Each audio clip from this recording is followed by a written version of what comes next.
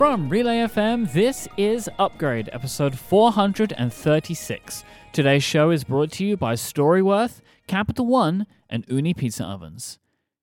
Here is your host, Jason Snell. Thank you, Mike. Hello, everybody. We are back for another Mike-less almost episode of Upgrade. I am Jason Snell, and I am hosting this episode with a very special guest returning to Upgrade for the, I actually have lost count, half a dozenth or so time. It is John Siracusa. Hi, John. When you say Mike-less, we both have mics in front of us, but that's okay, right? You didn't hear the Y in there? No. Is it like tire with a Y? It is. I just put that together. Yeah, but not choir, because that has a QU. Mm-hmm. It's the that's a different that's not Robot or Not that we're doing now. That's a totally different podcast that we're doing about weird English spelling and things.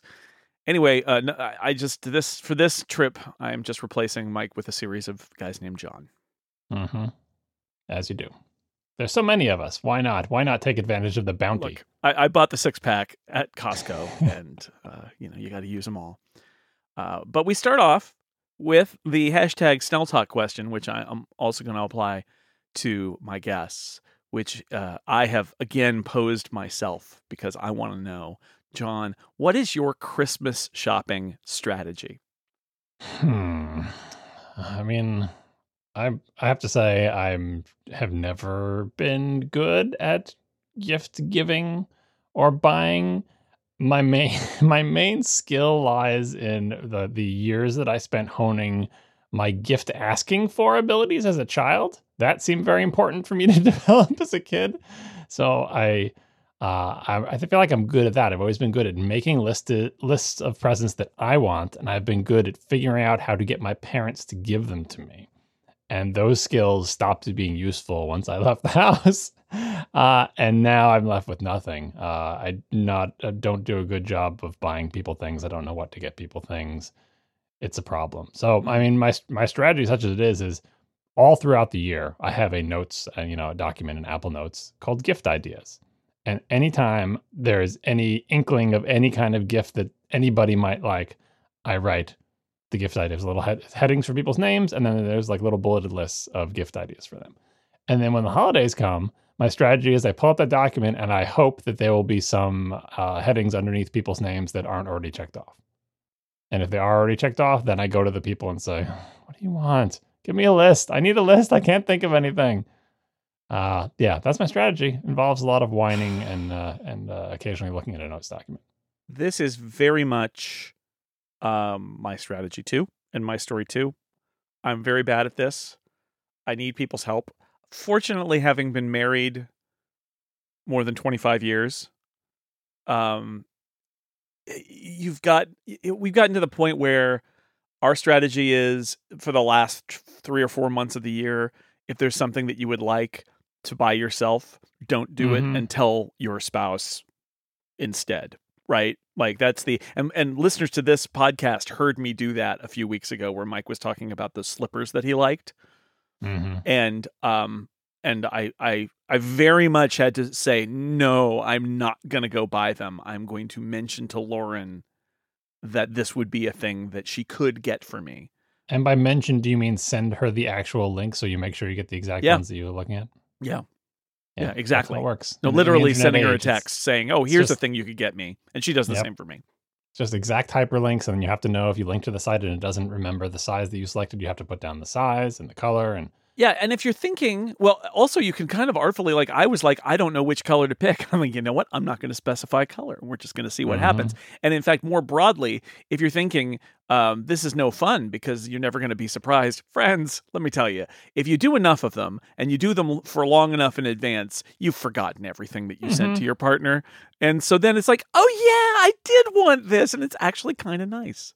I think for the past, 3-5 years, I don't think I've made it through a Christmas without realizing that there's something I purchased probably for my wife that I forgot to wrap and give to her that I find in a hiding place months later. Yes. And go, oh, I forgot that I got you this for Christmas and I forgot to wrap because I have them all squirreled away all over the place. And then especially if you buy it months in advance, I totally forget about it. Yeah, I bought a piece of art, an art print for Lauren and had it in a tube. And then like 6 months, like, because it came in a tube, and I just put the Mhm. shipping tube like in one of my drawers. And then like 6 months later, I'm going through and I'm like, what's in this tube? And I opened it up and I was like, oh, Mhm. oh, that was It's a real Christmas surprise. present. Surprise Christmas present in July. And I appreciate your idea that you have a notes document. I have a reminders list called End of Year Gift Ideas. Hmm. That is where I put all the ideas, not only for my family, but also I have the, do something nice for the Incomparable hosts, and what's the item going to be, the annual item going to be for the Incomparable members who get like something in the mail. I have them all in there. So that is they're all mixed in together, because it really, I just, as with so much in reminders, it's literally like, I just want to get this idea down, because I know that in 2 hours, I'm going to be like, hey, I had a good idea. What was it? Mhm. And it's not going to come to me. I think you can get rid of the end of the year or end of year prefix there and just call it gift ideas and change the icon from a snowflake, haha, to a box or something. Can I do Because it's like, what about like just random gifts? Like I have gift ideas for people who I've never purchased a gift for, but I feel like if I ever had to purchase a gift for them or wanted to, this is what I would get them. I wonder, could I do a box? I mean, there's squares, but I don't Also know. consider title case. There is a box. Well, yeah, you can see that I was just desperate to get to the list when I decided this. Okay, John, I have taken your advice. And you've capitalized. Yeah, wow, look at that! Look, you're like a professional now. There's a box, and it says and the gift item has gone down ideas. now that you purchased the gift for me. Actually, I discovered that a gift that I gave Lauren for our anniversary was on that list, so I checked it off. Done. John, as I can tell from the sound of your dog barking in the background, I wanted to do a little follow out to ATP. Generally, because you talk about your life and your house on that podcast, the Accidental Tech Podcast. Also, it's direct ifs as well. No the. No the? Mm-hmm. Did I say the rect ifs? No, you said the Accidental Tech Podcast. Oh, the Accidental Tech Podcast. It's the, then it would be TATP. The quote, no, the quote mark comes after the. It's the quote Accidental Tech Podcast, if that is its real name. Mm-hmm. Although I do kind of want to call it the Rectifs now. I think that's kind of fun. You hear the Rectifs? I don't know about that Merlin. Mm-hmm. It's like things that my mom would say if she listened to podcasts. My mom does listen to Rectifs, and she does say that. I went to your house. I was in your house last week. You were. You were there too. I didn't like break in. Mm-hmm. My impression of it was that it was much nicer than I thought, but that's only because I only knew about it from listening to the complaints of the person who lives there. No, and also it's like Disneyland. Like, we control the sight lines. That's true. I didn't go upstairs. You didn't so you're sitting on the couch, but above your head was the majority of the peeling paint, and then where you could see in your eye line was the lesser peeling paint. There is some peeling paint in the corner of the ceiling, and off to my right, in that corner. There's way more than that. It's everywhere. It's everywhere, That's slightly out of your eye line. Well, John, honestly, after I complimented your house for being nice, the last thing I wanted to do is start pointing out the flaws I thought you're aware of. Yeah, no, then you start seeing them. Mm-hmm. I mean, I could have pointed them all out to you, but I didn't want to give you the satisfaction of that, quite frankly. But I do, I do. We had Chinese food. We recorded a podcast. It's going to be this week's episode of The Incomparable. We talked about Andor, the Star Wars show. Daisy, your dog, barked a lot.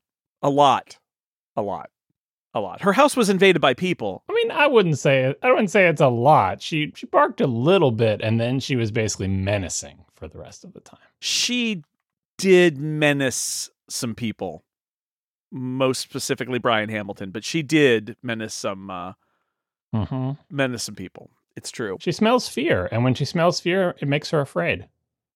Interesting. And then So she's there. even more on edge. Yeah, she actually was really good with me, but like I have you're a dog person. I've had You're not dogs, and I understand dogs, so I was not afraid of her, and I kind of got her in that way. Although it did strike me that having a dog, I mean, I sort of understood it conceptually that you have to deal with the dog for podcasting reasons. But it was only as I sat there and heard her bark that I thought, oh, this would actually be a big problem for podcasting. And now you get to hear it on your very own podcast. It's good. I mean, it's topical. It's my fault. Next time I'll say, we usually start the podcast at 1 p.m. and then you don't have to deal with this because she goes off to her doggy play date. Okay, we would have had to make all the people who listen to live to upgrade, which you can do. Oh, yeah, all right. Well, anyway, 9 a.m. enjoy. Pacific, noon Eastern. But she did. I didn't. I think I may have poked my head into your office, but basically I didn't see. I didn't look around in there. I didn't. You should have. Around. I cleaned it for everybody. I appreciate it. It was very clean. Very, very nice. Very nice house. It's got all the holiday decorations were up. You too have a picture from your wedding where you and Tina look like kids playing dress up, which is what my wedding picture with Lauren looks like. It's exactly the same picture. It's nice. But I honestly, as we were walking up, I was like, I know so many stories about things that happen in this house. It was a little weird. It was almost like going to like a movie set or something where it's like, I know way. You could have gone into my kitchen and looked at how level my refrigerator doors are. Like you could have checked out the toaster. So much you could have done. There is, I didn't look at the toaster at all.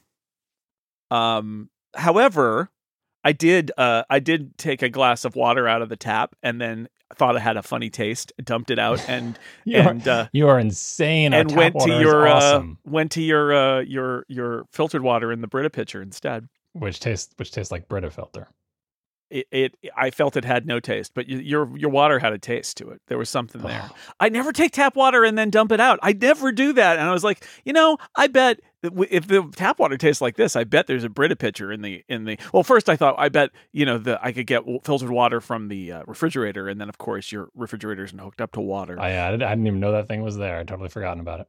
And so then I pressed the button. And I was like, oh right. So then I saw that there was a Brita pitcher, and I was like, well, great. I would have otherwise had the tap water, but I dumped the tap water. Maybe you didn't let it run long enough. That might have been a thing too. I did. We did have that conversation that sometimes they tell you got to run the tap a little bit. So everybody else, because everybody else is like, oh, the water is fine, but maybe I took the bullet there, and I had the bad water at the beginning, and then it smoothed out. Yeah. Now, in terms of tasting water, Long Island water, best tasting. Where I came from in Long Island, it's right from underneath the island. The sand just filters it all. Filters it great.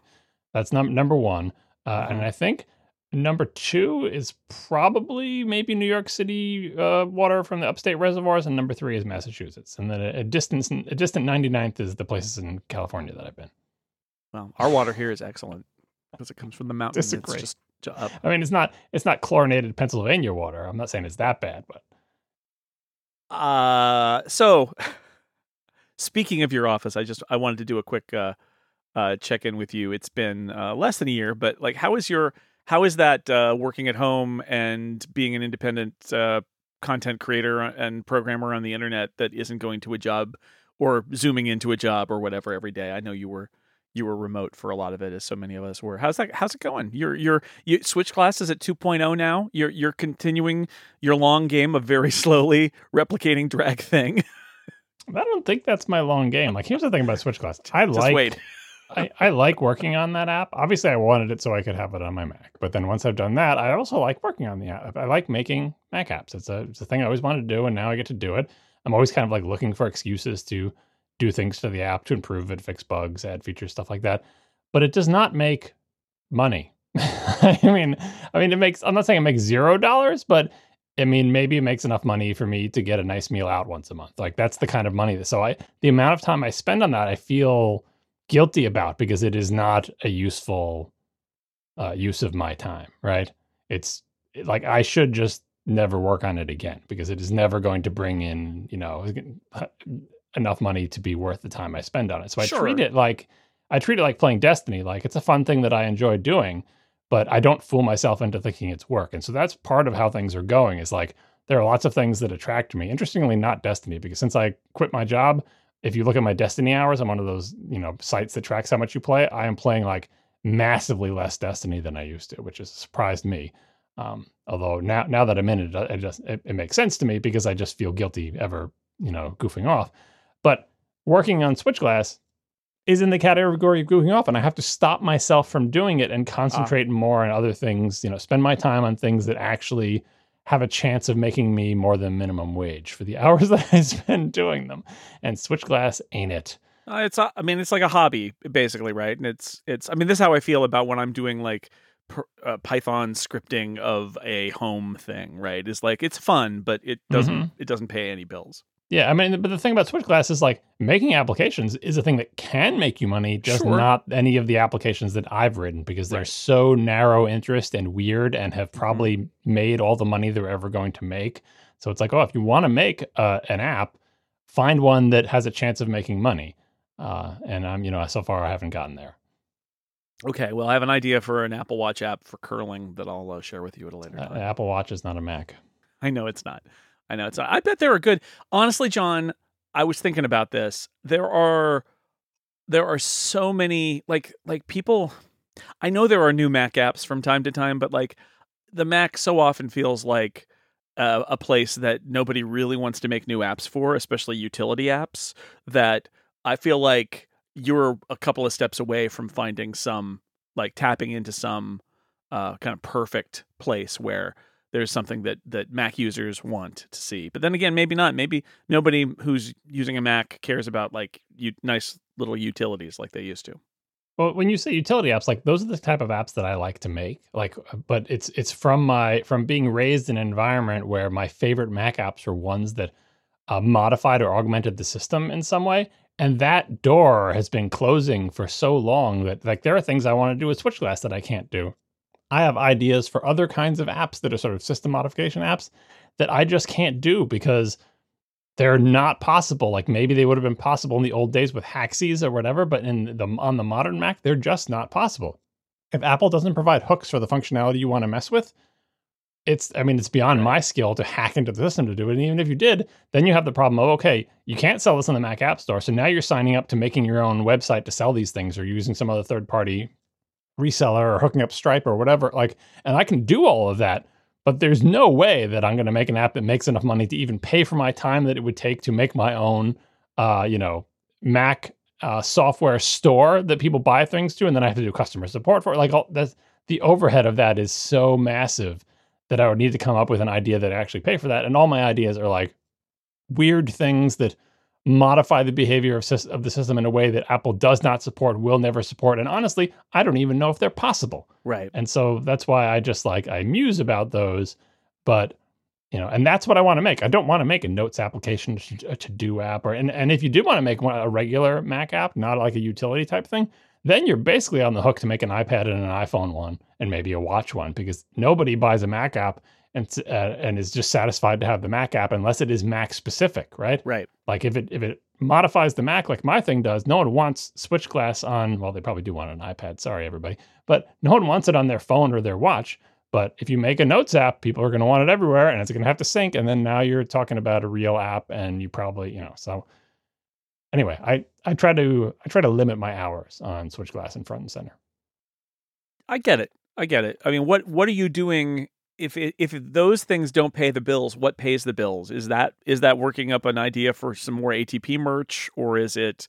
I mean, because otherwise, other than programming, is everything else you're doing that pays the bills podcast related? Yeah, I mean, there's all the stuff that's behind the scenes in terms of the ATP store, for example. Like I tend to make all of the shirt designs that aren't done by professional designers. I do all the, the getting those images ready, uploading them, specifying the products, working with the stores to get that stuff online at the little atp.fm/store page. It's a dinky little HTML page. I'm the one who updates that. And, just doing the show notes every week, gathering links, doing research, reading things, watching videos, everything that needs to be done for the show. And for my multiple shows, right? And yeah, that when I spend time doing that, I can now spend more time doing that and not feel so rushed when I'm doing it. And that counts as real work because podcasts actually do pay the bills. I like the fact that you're doing merch stuff because I feel like Mike and I talk about it a bit, but we feel like that's one of the great unexplored aspects of a lot of what we do. I know that he and Gray do a good job with Cortex with that, but like, I felt like with Six Colors and the Incomparable and with Upgrade that there's more to be done there, right? Like anybody who has bought a sweatshirt from us or something knows that like it's super sporadic. And we do sometimes think, okay, we're going to do this and we're going to get a design and we do it and it's fun. But there's no like real plan or discipline put into like here's when we're going to do our merch, and here's what the designs are that are possible, and what are we going to do. We don't do that. And so it's either we adjust our schedule to do that, or we find somebody to help us with it. But it's a real thing. And all the new ATP merch is, would that have happened without you putting time on it? Yeah, maybe. I mean, I was always doing this, but again, now I don't have to do it in such a frantic rush. I don't have to like sacrifice sleep to do it. Like I can do it during normal working hours. And it's just the normal bookkeeping stuff. Or like obviously the chicken hat involved me specifically because I was going back and forth with the Studio Neat folks with the fabric samples and getting that thing, the way we wanted it. But even just things like, we do have a fairly regimented sales. We do a holiday sale towards the end of the year. We do a pre-WWDC sale, which is kind of a relic from when we used to want people to have the shirts so they could wear them at WWDC. That doesn't really matter anymore. And we try to have sales at regular intervals with it. And the winter fall sales, we sell the like long sleeve warm stuff and the winter hats. And in the summer ones, we sell t-shirts.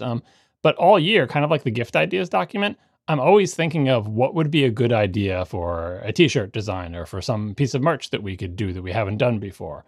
And those come to me at random intervals. And when they come, I have to, strike while the iron is hot, come up with the design. Maybe I throw it away because it actually wasn't a good idea to begin with. We've been cruising on these M1 shirts for a while just because that was such a nice coincidence that Apple did that. And I enjoy making the little chips on the back and everything. And those will probably continue to trundle along, but I'm looking for, the other things like the chicken hat or even the mugs, like weird stuff that we haven't done before that it turns out people like. And we try them out and we see if people like them. Sometimes they do, sometimes they don't. Apparently people love chicken hats. They didn't really like pins. So we haven't done pins for a while. But yeah, just try. That's more of a creative endeavor, like sitting down and trying to come up with some designs that you think will print okay on a shirt that are funny and interesting that will make people want to buy one. As somebody who you have definitely told the stories of having bought products that you love because you want to have backups for when they're inevitably discontinued. And I've done that too. Not as much as you, but I've definitely done that where it's like, oh no, they made a new version of this thing that is no good. And the old one is still available. I'm buying another one of those right now before they go out of stock forever. But like the chicken hat took it to a whole new level, right? Because as you mentioned, you work with Studio Neat to replicate a hat you love that they don't make anymore. Did you ever send them your hat, or did you just sort of describe it and they tried to figure out what your hat was? I didn't send it. They asked and I refused because when am I going to send them my one original hat? No, that's not going to happen. But I sent them many pictures with rulers laying on top of it, with the prototypes laid on top of the thing, like just so many pictures of so many dimensions. The hat turned inside out so you could see how it's constructed. There were lots of images going back and forth on Slack to work up the design of the new hat. And is it a good match? Yeah, like one of the last round of things, the last prototype, you can lay it on top of my hat and they are exactly the same dimensions. The only difference, as I said on the show, is the material is not as thick. We got as thick as we possibly could from the same company that made the material, but they just don't make material as thick anymore. Interesting. And I would tout that as a feature because already people bought the chicken hat and wore it and they're like, I cannot believe how hot this hat is. I'm like, can you imagine if it was twice as thick? I'm one of those people who's always cold. Most people are not like me, so I think the thinner chicken hat is an advantage. Are you going to do a second run? Well, we've already done multiple runs. We already massively underestimated how many people wanted these and scrambled to get another order. And in fact, we have a third order coming in right now. So by the time you listen to this, you may be able to go to atp.fm/store and buy a new chicken hat. But either way, we're going to announce when they're available on the ATP podcast because there was a backlog of people who wanted them and couldn't get them. You don't want to do it here? I mean, they just shipped from our manufacturer to Cotton Bureau. They haven't arrived at Cotton Bureau yet, and we don't want to put them up in the store until they've arrived because what if they get lost in the mail or something? Right. Once they arrive at Cotton Bureau? Cotton Bureau has a let us know when this is back in stock if you want it thing on their site too for people who have clicked that button. And that's how we know, that's how we hope we know how many we should order for this final batch. It's how many people were still clicking on the let me know when this is back in stock. You say final, but what's going to happen next is that in a year or two, what you're going to do is you're going to do the revised chicken hat that comes in a color and has a different thing on it and is a... Yeah, we're already talking about like doing embroidery instead of the tag or whatever, even for this batch. I said, no, for everything during this holiday season, let's just make them all the same because it's too complicated. This is V1. This is the first edition chicken hat. Yeah, and maybe we'll never do it again. That's the other thing about, speaking of having backups and stuff. Lots of people, including me and my kids, sometimes they have a shirt and it's like, we haven't sold that shirt in 4 years. And people are like, oh, I've worn out that T-shirt. I would love a second one. So maybe one of the next ideas that we're going to do is a like throwback sale where we sell a bunch of shirts we haven't sold in years and years. Right. It's a good idea. Yeah. I have a little bit more housekeeping to do. I wanted to mention, of course, we have Upgrade Plus. If you love the show and want more of it, you get no ads and bonus content every week and access, of course, to the Relay FM members Discord. Get upgradeplus.com, $5 a month or $50 a year. And from now till December 17th, you can save 20% on an annual plan. Just find out more at giverelay.com or just use the code 2023holidays at checkout. You'll get 20% off your first year of an annual subscription to Upgrade Plus, and then plans renew at the full price after year 1. And also go, if you have not yet, to nominate your favorites at upgradies.vote for the 9th annual Upgradies. Voting is only open for another week, so please do it now. It helps us a lot. Allows the voice of the Upgradians to be heard in the Upgradies, which we'll be releasing at the end of the year, as is our tradition. I believe it'll be on Boxing Day this year, so we need those votes in by next week, by next Monday. So please give it a little bit of time and thought, and we appreciate it. Also, I have a brief amount of follow-up that I just wanted to throw in here before we take our first break. Listener Tim from the iPad Pros podcast sent in a photo that was great. They went to the hospital, he and his partner, to check in on the progress of their pregnancy. One thing led to another. Tim happened to be wearing his Upgrade hoodie when they went to the hospital, and that means that Tim was wearing the Upgrade hoodie when his child was born 2 months early. And everybody's home and fine now, and I think it's been a couple of months. But so shout out to Tim for showing off the podcast during a major life event. Love it. Also, here's an interesting one. I heard this from a few people inside Apple too, who were kind of surprised by it. Apple Vice President of Software Engineering John Stouffer has left Apple to become the genius in charge of technology for Roblox. What do you think about this, John? I mean, everybody, there are lots of reasons to get a new job, including wanting a change and wanting a new challenge. And my understanding is that John Stouffer's kids are Roblox fanatics. And so that's an interesting thing too. But Mark Gurman reported this and pointed out that like a lot of Apple people at the VP level, which is one down from the senior VPs that report to Tim Cook, there's been a lot of, and there's like 150 of them, and there have been a bunch of them leaving lately. I mean, yeah. So when people high up in Apple leave, I think there's two kinds of departures. One, we get less of these days, but it used to be a big thing. They leave because they're vice presidents because they've been with Apple since 1999, and they have so much stock options that they never need to work again.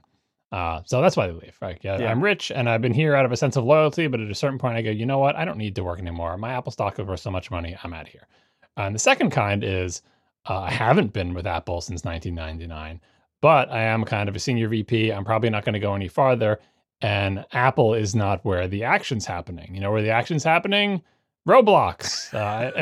That's not a joke. Like Roblox went from nothing to making tons of money. It is a new, different kind of business. And if you want to go somewhere with growth potential that's going to pay you a ton more than Apple pays you, go to one of these companies that has this amazing money spigot. Back in the day, it might have been Candy Crush. Today, it's Roblox. It's just a question of whether you can stomach how these companies make money. But that question may also increasingly apply to Apple as well. So if you've been in Apple for a while and you think you've reached your limit of how far you're going to go in this company, and you want to go somewhere where they're going to pay you a lot more than Apple pays you and have much more upside with their stock or whatever, someplace like Roblox is where it's at. And Apple's not a new up-and-comer, right? So I think those are the kind of departures you see at the VP level now. It's like, well, I want to do something else. I want to be a bigger fish in a smaller pond, and I want to get paid more money. Yeah, it makes sense. I mean, this is, and I know we've been saying it here for a long time, and I know ATP, you guys have talked about it. Like, brain drain is a serious threat for Apple, right? They have a bunch of people who've been there since the beginning of this sort of era of Steve Jobs' return and Apple's massive growth, and they have a lot of money, and they they don't need to work necessarily, a lot of them. And then I think with somebody like this, I imagine it's also the case that he looks at this and says, well, Craig's not leaving, so I have nowhere else to go, and I want a new challenge, right? And he might not want Craig's job either, because being Craig is different than having Craig's job at Roblox. Because in Roblox, you know what the deal is at Apple. If you have Craig's job, your influence is kind of set. You know what it's going to be like at Apple. Whereas in Roblox, the CTO or the head of whatever might have much more influence on the direction of that company than Craig has on the influence on the direction of Apple. That's also true.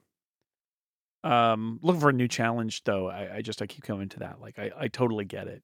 It's also more money. I mean, let's be honest. Sure. I'm sure it is. But at some point, if you've got all the money, then more money is like, oh, more of that stuff. Okay. But maybe not. Maybe he doesn't have all the money. I don't know. Also, we've been talking a lot about Apple in China and about Apple's chip design prowess and Taiwan Semiconductors prowess in making chips and reducing the size of the chips, and but there's so much wrapped around this, right? It's the geopolitical issues and the technical issues, and so we've talked about it a lot. I just wanted to mention a report from the Wall Street Journal pointing out that tomorrow, as we record this, Tuesday, December 6th, U.S. President Joe Biden is showing up at a ceremony for the opening, or it's like groundbreaking, except they call it like a tool in ceremony. It's like they stick the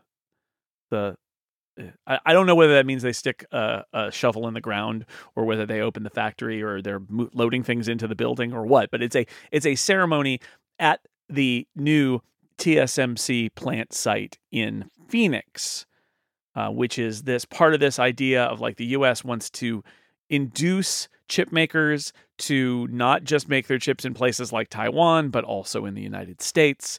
And this is and Arizona and Phoenix have been trying to do this for a little while now. They had that one that fell through, but this thing seems to be going and happening. A little tidbit from the Wall Street Journal story about this that I thought was interesting is TSMC executives have said it isn't easy to recreate in America the manufacturing ecosystem they have built over decades in Taiwan, drawing on local engineering talent and a network of suppliers, including many in East Asia. TSMC founder Morris Chang said the cost of making chips in Arizona may be at least 50% higher than in Taiwan. So it's an interesting thing and obviously Apple is a huge customer of TSMC and may be a customer of them for the chips here. Could be just this is the price you pay if you want to diversify, if you want chip making in America and you want to diversify your chip making so that your eggs are not all in one basket. But still, from a pure economic standpoint, 50% higher is quite a penalty to pay. Well, from a strategic perspective, everyone's just got to eat this, because I think, if it was always theoretically untenable, and now it's becoming more practically untenable to have such important functionality so far from the U.S.'s sphere of influence, right? To have so much manufacturing happening in China, which is a country that we don't see eye to eye on a lot of things, and to have TSMC being in Taiwan, also a potentially volatile region, not to mention the fact that none of the companies are, American companies. Intel used to be the big dog in semiconductor manufacturing, but no more. Right. So the Apple's sort of long-term strategic project that is going to continue on long past the tenure of Tim Cook is to basically undo everything Tim Cook did in terms of manufacturing, and not so much get us out of China, but Apple needs to remove its dependency on China. And that's going to take literal decades. And it's just this long project. Right. And then the US, their problem is, we used to be important in semiconductor manufacturing, and now we're not anymore. And semiconductors are not going away and are not going to become unimportant anytime soon. So America, it would make sense for us as a country and a government to invest money to get semiconductor manufacturing expertise in this country. Having TSMC have a plant here That's better than nothing. What would Yeah. be even better, and I'm sure Intel would agree, is hey, Intel says, hey, give us billions of dollars in government money, and we'll get better at making semiconductors again. Like, there's lots of different ways this can go, but there's no avoiding. This is a task that everyone has to undertake, and it's going to be expensive and painful and time consuming for everybody, for Apple, for the US government. And in the end, we're not going to be able to make things as inexpensively, right? But that's a strategic cost. The same way we subsidize corn out the wazoo and subsidize oil, we need to subsidize semiconductors. They're just as an important commodity in the future, and it's not good for us to be dependent on Taiwan Semiconductor. But I mean us. I mean the little rest of the planet. It's because they're the only people who can make the very best chips, and everybody in the world wants a phone manufactured at 3 nanometers, right? Also, the fundamental issue of like, how do you get the manufacturing ecosystem that they built over the decades in Taiwan? A lot of money. How do you get drawing on local engineering talent? How do you get a network of suppliers? How do you get all of the local knowledge that already exists in Taiwan? And the answer is you have to do it, right? Like it doesn't necessarily mean it is going to happen, but if you don't start this, it won't happen, right? So by doing this, you're like, oh, well, now we're going to get, we're going to have some of our engineers come in, but we're also going to hire engineers in the US who are American engineers. And we're going to, oh, this supply thing is really inconvenient. But now that we're here, there is a financial motivation for somebody else to set up an alternate supply line that runs into Arizona or into the US somewhere. And that is, and the only way you do that is by spending, as you said, by spending the money essentially at this point to make it happen. Because otherwise, if all else is equal, you will end up with just the TSMC factories that are in Taiwan. So if the U.S. strategically wants this to happen, and they're, again, not saying it will happen that way, but it could happen that way, and it's not gonna like when they talked about the Mac Pro assembly in the U.S. or they talked about why doesn't Apple assemble other products in the U.S.? I mean, the answer is there's so many things that feed into the assembly and the supply chain, and that stuff is all in and around China.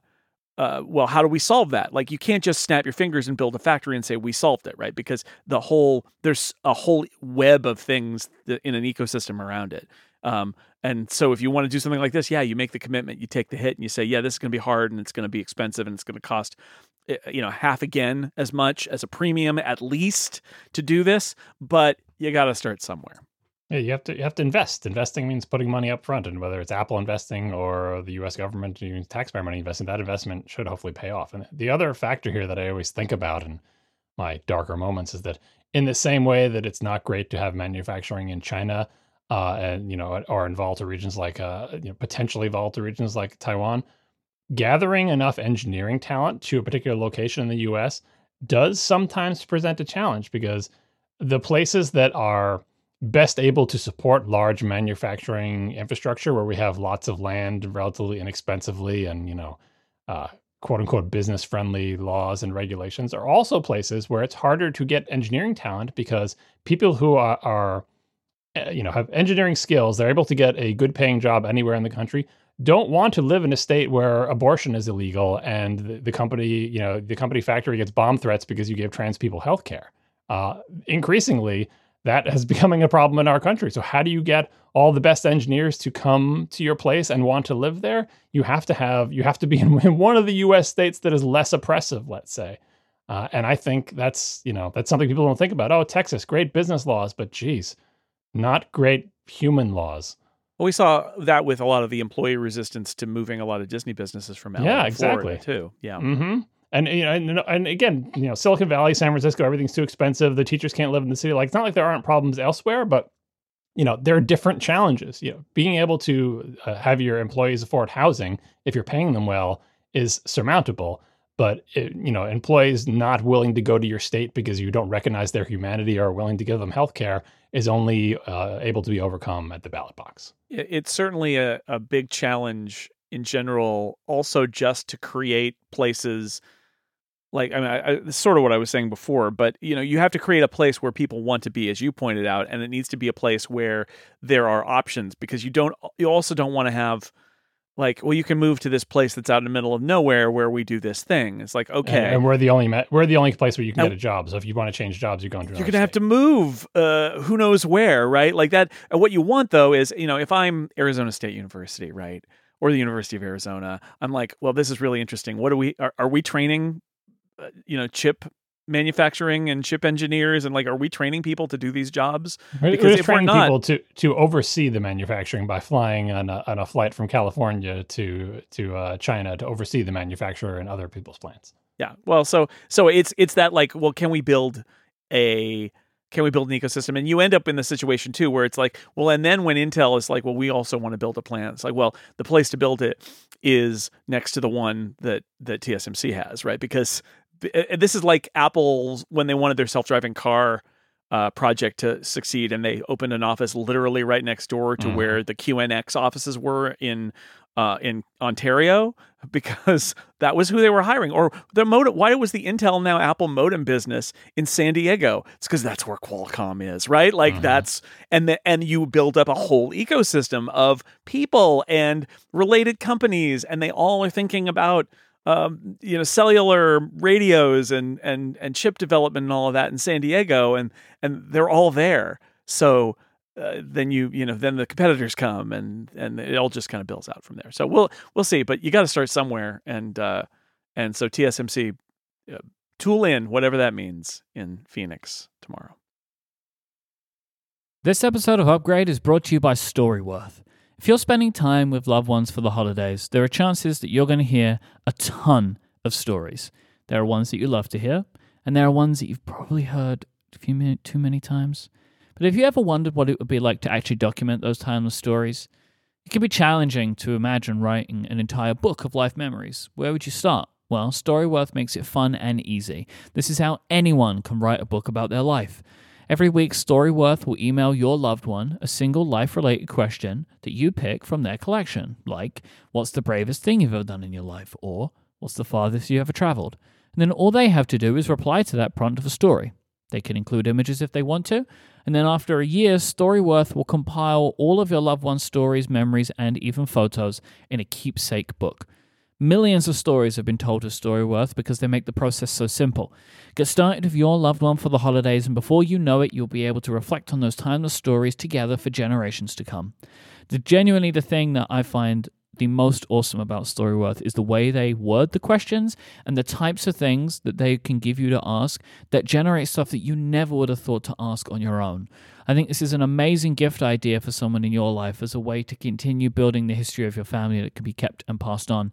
I think that it's something very special, and it truly creates something memorable and something to pass on. I think it's amazing. I've tried it out, and I think it's super cool. Help your family share their story this holiday season with Storyworth. Go to storyworth.com/upgrade and you can save $10 on your first purchase. That's STORYWORTH.com/upgrade to save $10 on your first purchase at storyworth.com/upgrade. Our thanks to Storyworth for their support of this show and Relay FM. All right, John, when we were putting the show notes together, you suggested that we maybe talk about AI stuff. You suggested sort of AI generating. There are all these generating, like Lensa, generating your pictures of yourself based on an AI training model. I know that I saw Andy Baio and Matt Howie did this and reported back on their blogs. We've gotten to the point where, yes, it's sort of like a capability to upload a few pictures of yourself and then have an AI generate pictures of you, just like that don't exist, that come from who knows where. Yeah, I know Mike has talked about this on other shows, and he's not here now, so he can't, right. We haven't talked about it on an upgrade because Mike has saved that for other shows. And I've talked about it on ATP and on Rectifs, but I feel like this is the next obvious step has come to pass, and it's time to think about that a little bit as well. So the thing that's going around these days is not what Matt Howie and Andy Baio did, because they kind of like put this together themselves. Right. But it's been productized now. Yep. Yeah. So this is like an existing product, like the app that that you mentioned before, Lensa. I think it already did a bunch of like AI processing, like, oh, it'll put something in the background that it'll cut you out or make you cartoony or whatever. But they added a feature to their app, I think recently, that's like, hey, upload, 10 to 20 pictures of yourself They call them selfies, but boy, that the definition of that term is really stretching. Anyway, 10 to 20 pictures of yourself, and then they will auto-generate a certain number of sort of what they call avatar pictures. Like if you wanted to put it as your Twitter avatar or something, it's a head and shoulders shot of yourself, and they'll generate them in different styles. Here's you as an anime character. Here's you as an astronaut. Definitely gender stereotype styles, but you do get to pick the gender ahead of time. So if you pick boy, they make you an astronaut, and if you pick girl, you're a fairy princess. Oh, nice. Lenza. Anyway, because girls can't be astronauts and boys can't be fairy princesses. Anyway, setting that aside, they'll make you a bunch of those images using one of the open, I think it's Stable Diffusion they're using, one of the AI image processors that exists, right? But here's where this is different, because the previous discussion we've had about this, like, can AIs make art? Is it going to put regular artists out of business? Is this, sustainable? Are people going to do this instead of paying humans? All that discussion.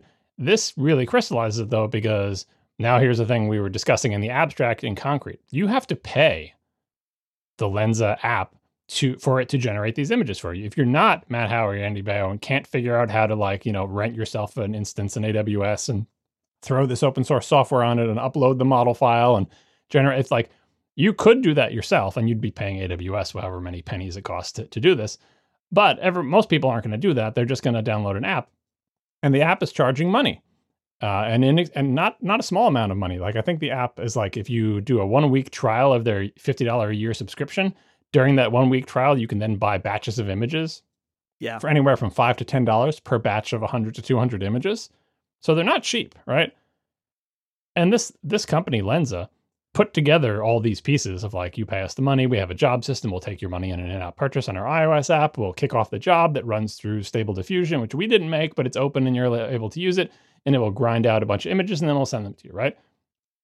But the thing about Stable Diffusion, all these other things, is they're trained on huge sets of images that were included in that model without the consent of the people who made those images. Yeah. That's just a fact. Like, there's no way you can get millions of images getting consent from everybody who made them. They're not all, we only trained it on free and open images. No, nobody even tries to claim that. Or if they do, they're lying. Like, there was a story in Ars Technica that we talked about ATP where someone found pictures from their doctor's office, like medical images, were found in a training set for one of these AI model things, because hey, they were publicly accessible on the web because they weren't protected on whatever like the electronic health record website was. Sure. Like, no copyright intended.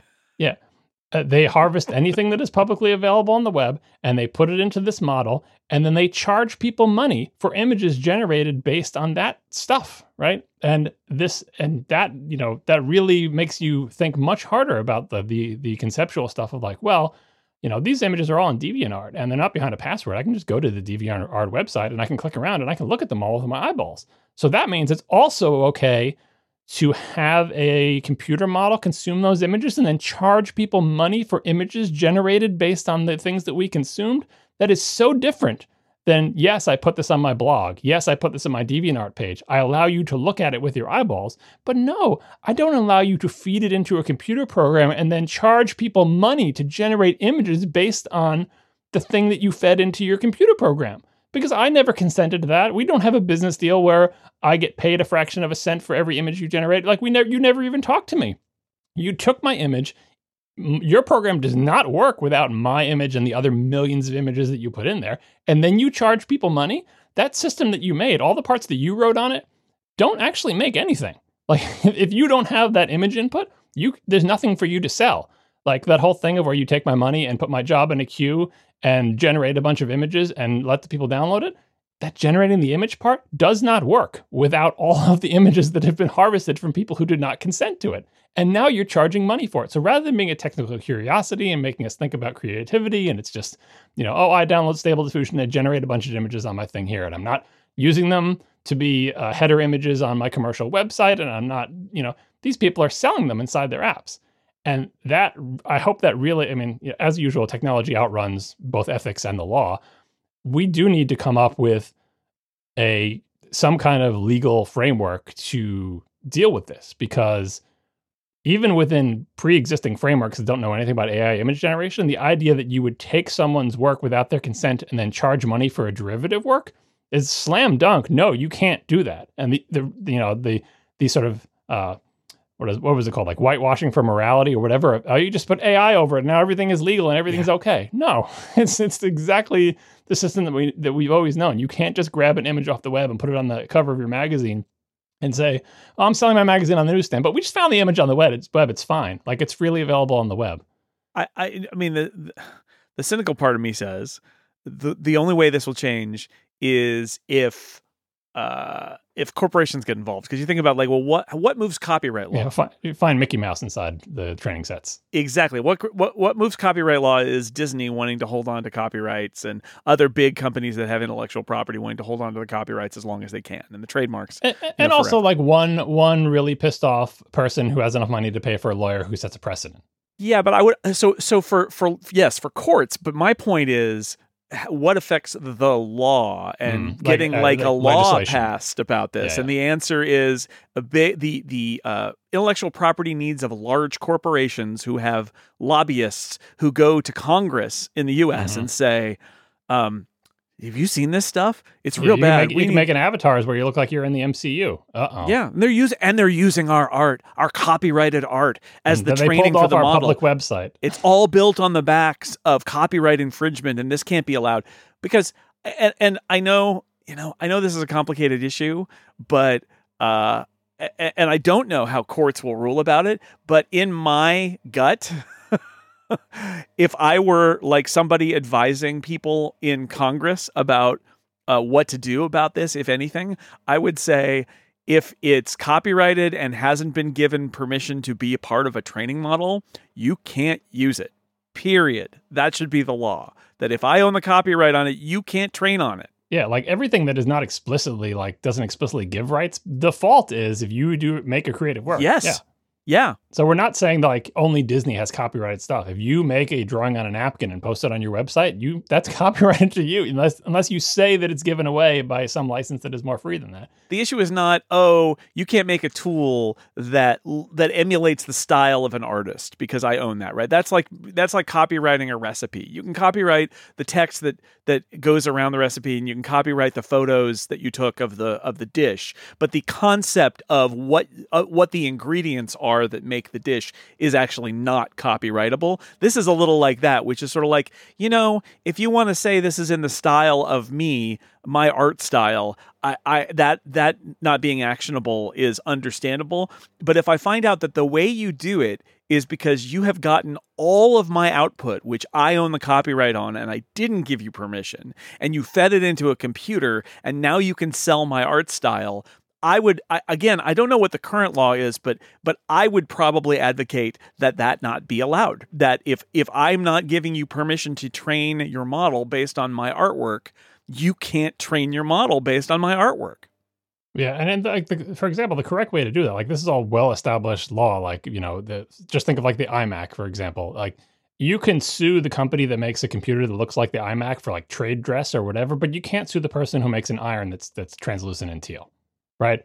And they're just copying the style of the iMac. Right. And no one is going to be confused and think that when they buy this iron, they're getting an iMac. Right. So if you want to make a thing that says, cut in the style of whatever popular artist, and you want to do that with AI, hire someone to draw a bunch of things in the style of that artist, feed those images into your model, and you're off to the races. But the reason nobody does that is, one, it costs a non-zero amount of money, and two, you know how many images you would need to feed into the model to get good results? A lot. That's why they scrape the entire web and pull those images. So how much money would it cost you to have a huge set of artists drawing essentially generic, non-MCU infringing superhero art, just churning them out, picture after picture of different kinds of superheroes? Again, making sure you're not accidentally drawing Iron Man, which is copyrighted or whatever, just MCU style superheroes. How many thousands and millions of those pieces of art would you have to pay to have created to then feed into a model so you can auto-generate avatar pictures? Or you could just use one of the existing models that was trained on some unknown amorphous set of stuff and probably says somewhere in the model that you're not even allowed to do what Lensa is doing. And then you don't have to worry about any of it because no one knows what's in the model, or they have a list of what's in the model, but no one's ever going to look at it because it's too many things to go through. And yeah, it's going to take, someone like Disney saying, hey, we noticed your MCU, avatar generator is making some stuff that looks familiar. Can we look at what you fed into the training set? And they say, oh, we didn't even make the training set. It's from some university. Why don't you talk to them about it? round and around we go. But I feel like this is just so clearly over the line, and people don't think about it that way because they think, oh, hand wavy computer magic. But none of that computer magic works without input being fed to it of thousands and millions of images. And those thousands of millions of images had to come from somewhere. And like, if you think about it, is there a viable economic model for AI image generation? If you could get consent from every one of those artists, they would get 0.000000001 cent for every image that's generated? No one would agree to that because it's not a good deal economically. So I think if you actually had to do a system like Lensa in a way that complies with the spirit of existing laws, it would be economically unfeasible. Yeah, I don't know. I mean, the truth is, though, that laws and the courts lag so far behind technology that it might be years before this gets dealt with. But it does feel like, and maybe I'll be proven wrong, but it does feel to me like when it catches up, this is gonna be tough for this AI kind of generative stuff, because you're right. Once it starts getting productized and used in for-profit products, and or in creative things that are then sold or even copyrighted, right? Like you get to the point where when it's an interesting intellectual exercise in a university lab somewhere, and it goes and becomes, no, this is big business now. I do think that is the moment where everybody kind of goes, what's all this then? Right? Like, what's going on here? And the people who've got vested intellectual property concerns are going to get involved, and then there's going to be trouble. Because I do think that the artist who has all their arts stolen is probably not going to be heard. But yeah, the big company that's got all their IP, which is so much of what the value of their company is, stolen, from their perspective, stolen and used to feed an AI model, they're not going to be happy.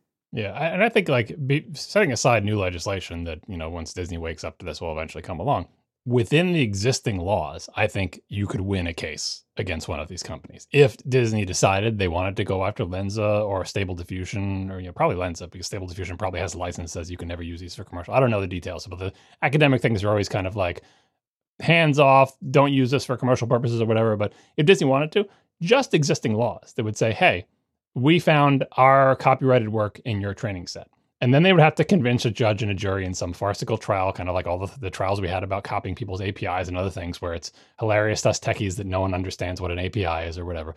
They would have this long, multi-decade trial that would probably go all the way to the Supreme Court to try to convince people that, yes, if you take our image of Iron Man and you put it as one of a million images into your thing, and you spit out something and we weren't compensated for it, that's not right. Because I think in the end, setting aside all the technical stuff, regular common sense people understand that, especially since it's not going to be one picture of Iron Man. It's going to be hundreds or thousands of pictures of Iron Man.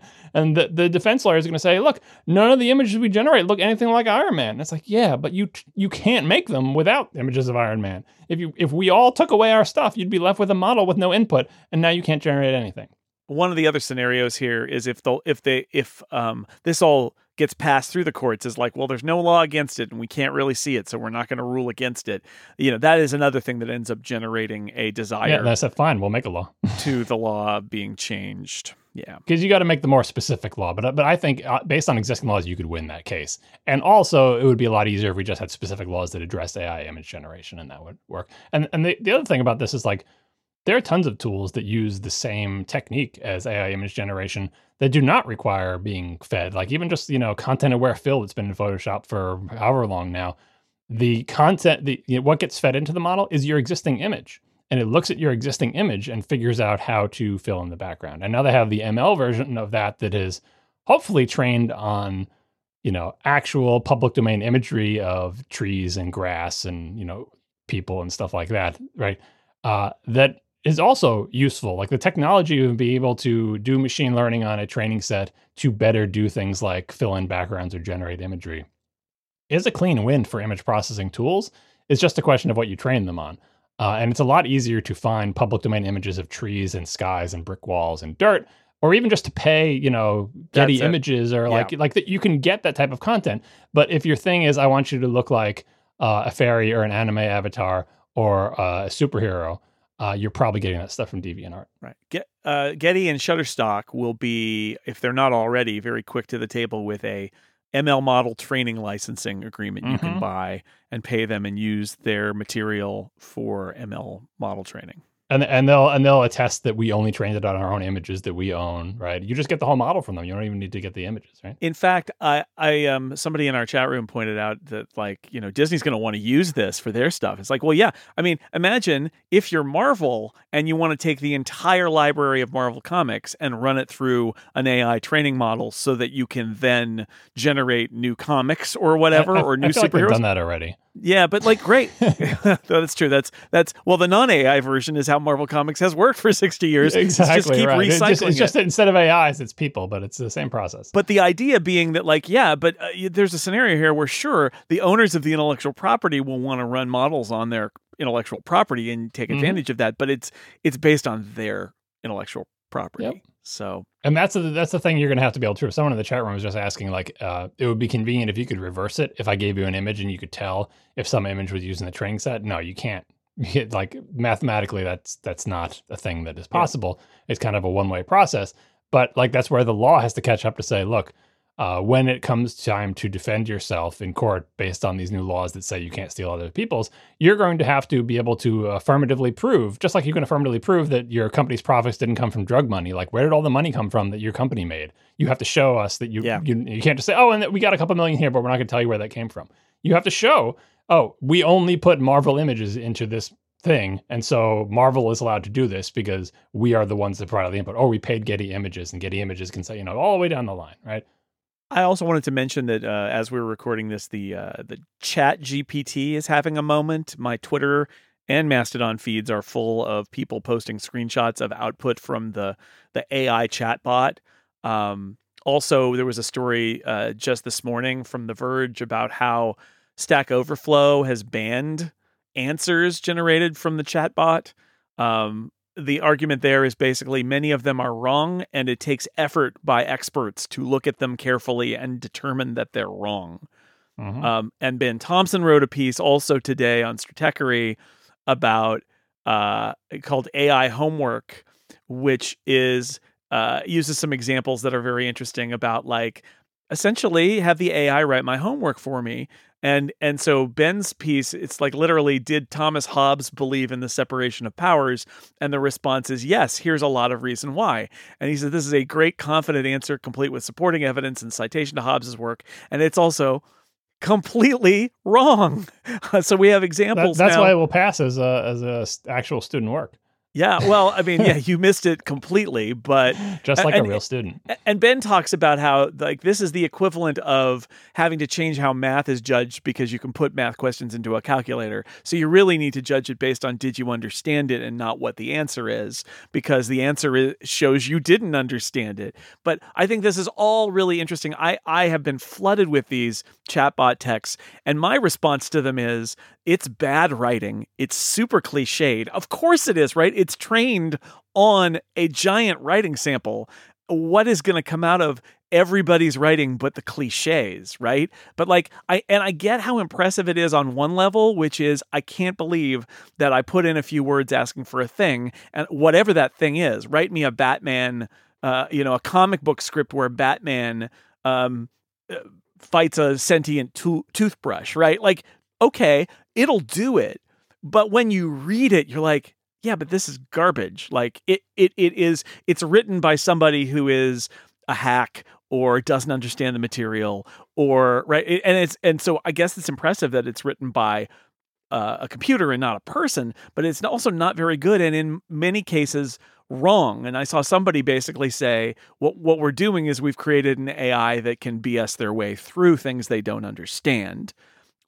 And the danger is what you get in with Stack Overflow, which is saying, please stop posting these things. Not only can nobody tell if they're right or not, but they're also probably wrong. And it takes us a lot of effort to determine whether they're right or wrong. They get voted down. They're not popular answers. Stop, please stop. And I'm fascinated by it, because maybe we're in the uncanny valley now and then they will cross over. I have some skepticism about that, but I do think it's funny that they've gotten so good now that you really can't just tell at a glance. You have to look carefully and then realize that it's completely BS. Yep, everything that we just said about the image stuff applies equally to this. You will get better results from these text generators if you feed it higher quality text. And where are those high quality texts going to come from? Copyrighted materials that have been shown to have value by people who say, yeah, this is a good comic book. This is a good movie script. This is a good novel. And you cannot get content out of these things without feeding something into it.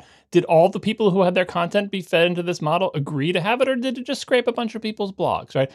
Text is probably slightly easier to find, public domain corpus of stuff, and it is sort of at least more uniform than images, you know what I mean? But like, the quality is going to depend entirely about what's fed into it, which means models fed with the stuff that humans have decided is good are going to be better. The programming stuff, we talked about this in ATP, that's the worst, because programming isn't just like, well, people look at it and they like it or they don't. It's supposed to do a job, and it's either does the job correctly or it doesn't. And these things, like, same thing with the image things, when calling these things AI, I hope you're imagining scare quotes about every time I say it. Sure. Because these models have no consciousness or awareness. They're just, very dumb machines that, grind out something. But there's really there's no understanding. There's no life there, right? So they can't. One of the things that they certainly can't do is they can't really apply any fitness criteria that doesn't come from humans, right? They don't know what's good or bad except by us or human activity telling them that this is good or bad, right? So they're not going to be able to improve their own work without humans telling them good, bad, or without humans feeding into these models the best of what we have to offer. Build a model based only on, the top 100 movies from the past 100 years and those movie scripts. You'll get a better result for asking for a movie script of Batman fighting a toothbrush if you feed it in those movie scripts versus if you just scrape like Usenet, right? And either way, you would need to get the people's permission to do all of that. And with the code thing, because it has no idea what it's doing and there is no consciousness there and it doesn't care about anything, humans have to look at it every time something is generated and figure out whether it is correct. And historically speaking, humans have not been good at looking at code and figuring out whether it does what it's supposed to do, because if they were good at that, we wouldn't have as many bugs as we do, right? So you are saving some time, but if I had to ask you, hey, would you rather write this function, if you're a programmer, would you rather write this function or would you rather someone else write it and you have to check whether it works well or not? Programmers hate looking at other people's code and figuring out if it works right. And halfway through, they'll be like, let me just write this myself. It's not that hard. And they have the probably misplaced confidence that if they write it themselves, it'll be more correct than the one they were just given. But yeah, AI code generation is just, a giant can of worms, like the whole GitHub Copilot thing of like scraping public GitHub repos and people saying, I didn't say you could scrape a repo, and GitHub saying, well, according to our terms of service, you kind of did. And yeah. That may get sorted out before the image stuff does, just because I think it's, more open and shut because of like terms and service on GitHub stuff. And but with GitHub being as big as it is, I'm not sure people are going to flee because they didn't want their stuff to be ground up in an AI processor. But yeah, I do like seeing these little conversations and with these chat bots and seeing what they spit out. But if that GPT thing, that is nothing without training data, and its quality is based on the quality of that training data. And even though it seems like it has an understanding because you can converse with it and ask it to make modifications, it doesn't actually have understanding because it has no life. It has no inner life. It has no sensory organs. It has no experience of being. So how can it judge the quality of a creative work if it has none of the things that creative work is supposed to tickle the ends of, right? It is just a very, very dumb model that we've decided to call AI. Yeah, and I think, in the long run, if the people researching this can show that actually there are ways that we can make AI generated code work, or AI generated answers on Stack Overflow work, like I could see us getting to the point where people agree to be part of the process, right? Whereas part of joining Stack Overflow, you agree to contribute your stuff and have it be part of the model, or on GitHub that you can choose to be part of the model because you're getting out of it some things that are good. And then there's what you put in it. I could see us getting there maybe someday, but yeah, right. Like, again, I don't want people taking, as interesting as it is that the Chat GPT thing generates things that seem coherent, the truth is, like you said, it has no inner life. There's kind of no there. It is not coherent. it sounds like, again, it sounds like a student trying to BS their way through a paper when they don't actually know anything about it. Yeah, the Stack Overflow thing is interesting because it's just another example of fighting spam, right? Because humans post wrong answers all the time. And the function of Stack Overflow is the other humans will see the humans with the wrong answers and downvote them, right? But every time a human does something, there is an inherent cost to that. It's expensive to make new humans, as we both know. It takes a long time to train them up to the point where they can even post a bad answer to Stack Overflow. So there is a throttle on how many bad answers humans will put on Stack Overflow. There's no such throttle on how many bad answers a chatbot running on GPT can put bad answers on Stack Overflow. It can just fire them so fast, and that's where they're saying, look, the cost of making a bad answer with GPT is too low. Yes, it's the same process where humans have to look at it and downvote it, but the human beings have to look at it and download it, whereas computer programs can generate it, and computer programs can outrun the humans massively. So you have to ban it, not because it is by nature any different than humans in terms of, like, maybe they're even right more often than humans. It's just because, like spam, if there's no cost or basically zero cost to sending millions and millions of these things, then people will do it. It just becomes a denial of service attack on Stack Overflow. This episode of Upgrade is brought to you by Ooni Pizza Ovens. Ooni, John, I know you like pizza. Ooni is the world's #1 pizza oven company. They make surprisingly small ovens that are powered by your choice of either wood, charcoal, or gas, letting you make excellent restaurant quality pizza in your own backyard, assuming you know how to make pizza, but they have recipes for that. They're easy to use. They're very portable. They fit in any outside space. They can reach temperatures of up to 900 degrees Fahrenheit, which enables you to cook restaurant quality pizza in as little as 60 seconds. It's basically replicating those super hot wood-fired ovens that you see in a lot of pizza places that my oven can't get that hot. So it's a very different experience from baking at 500 on a pizza stone in my oven. And it just really changes the whole thing. One of their most popular models is the Ooni Koda 16, a gas-powered oven that can cook up to 16-inch pizzas and has an innovative L-shaped burner at the back that gives you even heat distribution. You kind of like turn it around and get the bubbles, and it cooks really fast. It's pretty great. The ovens start from just $2.99, free shipping to the US, UK, and EU. Two of the coolest models being the multi-fued Ooni Karu. It uses wood, charcoal, or gas, or of course that Ooni Koda 16. And they make an awesome app, too, that has dough recipes and lots of other pizza making tips. I have an Ooni. I like it a lot. Uses the same propane canister as my outdoor heater and as my gas grill does. So that is convenient. I can just hook it up. Get the base of the Ooni oven is basically a pizza stone. So you get it nice and hot so that you get the nice crust, and it bubbles the cheese on the top, and you put your pepperoni and pineapple on there if you want to, or, lesser ingredients if you want to.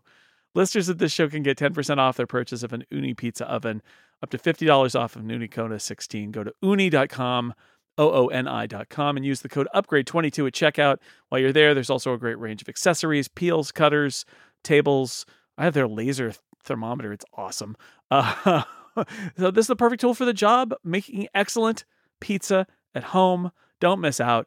It's the best way to bring the magical quality of restaurant pizza to your own backyard. Go to ooni.com, UPGRADE22 for 10% off. Thank you to Ooni for supporting Upgrade and my ability to make pizza. I have two more mini things related to that topic. I know we already talked about it for a long time, but I forgot them while we were in the middle of it, so now we have to tack them onto the end. It's like follow-up inside the show. This is very exciting. The first is Panzerino was posting some stuff on Twitter about AI art and the similar things that we just discussed, and it was musing about the similar topic to what we talked about in ATP a while back of like, if AI art, like, in the doomsday scenario, puts all the human artists out of business, it's just all art AI generated, is that sustainable without human input? Like, obviously these AI art things are fed human art to begin with to get them off the ground, but let's say all the humans are, there's no more human artists and everything's from these AI things. Can it be sustained by feeding its own art back into itself? That's how human art works. All human art is sustained by existing human art being fed into humans who look at the art that was made before them and add their own twist on it based on their life experiences. And, so it's human art is self-sustaining, right? And even if you wiped out all humans and just started with some new ones, they would make art again and it would start a new cycle, right? But are these AIs that we're doing, these quote unquote AIs, are they able to do this? I would say the current crop of them, absolutely not, because as I was trying to get at before, they have no fitness criteria. They can't tell whether something is good or not. Good is defined according to the way we want these models to work as humans find this art desirable, good, like it fulfills its intended purpose. Its whole intended purpose is, do humans like this?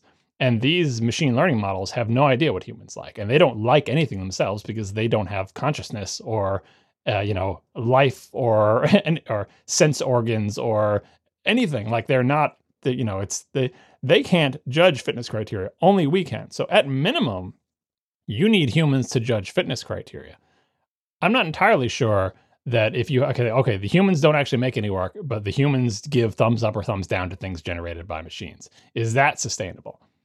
Probably with these current models, if you ceased all human input into them other than giving thumbs up and thumbs down. But I think that would degenerate pretty quickly. Like what you kind of think, it's kind of like the creative equivalent of the gray goo nanomachines doomsday scenario, where if you take take enough humans out of the system with things like this, like if it took the humans out entirely, the AIs would just eventually make, I imagine everything would just sort of mix to a color brown, right? Just like, because they don't care, they can't judge good versus bad. And so eventually, feeding the same images back in and regenerating, it's kind of like what the rabbits do. I know this is a terrible, disgusting term that I can't remember, but rabbits eat food, then they poop it out, and then they eat it again because it takes multiple passes to digest it.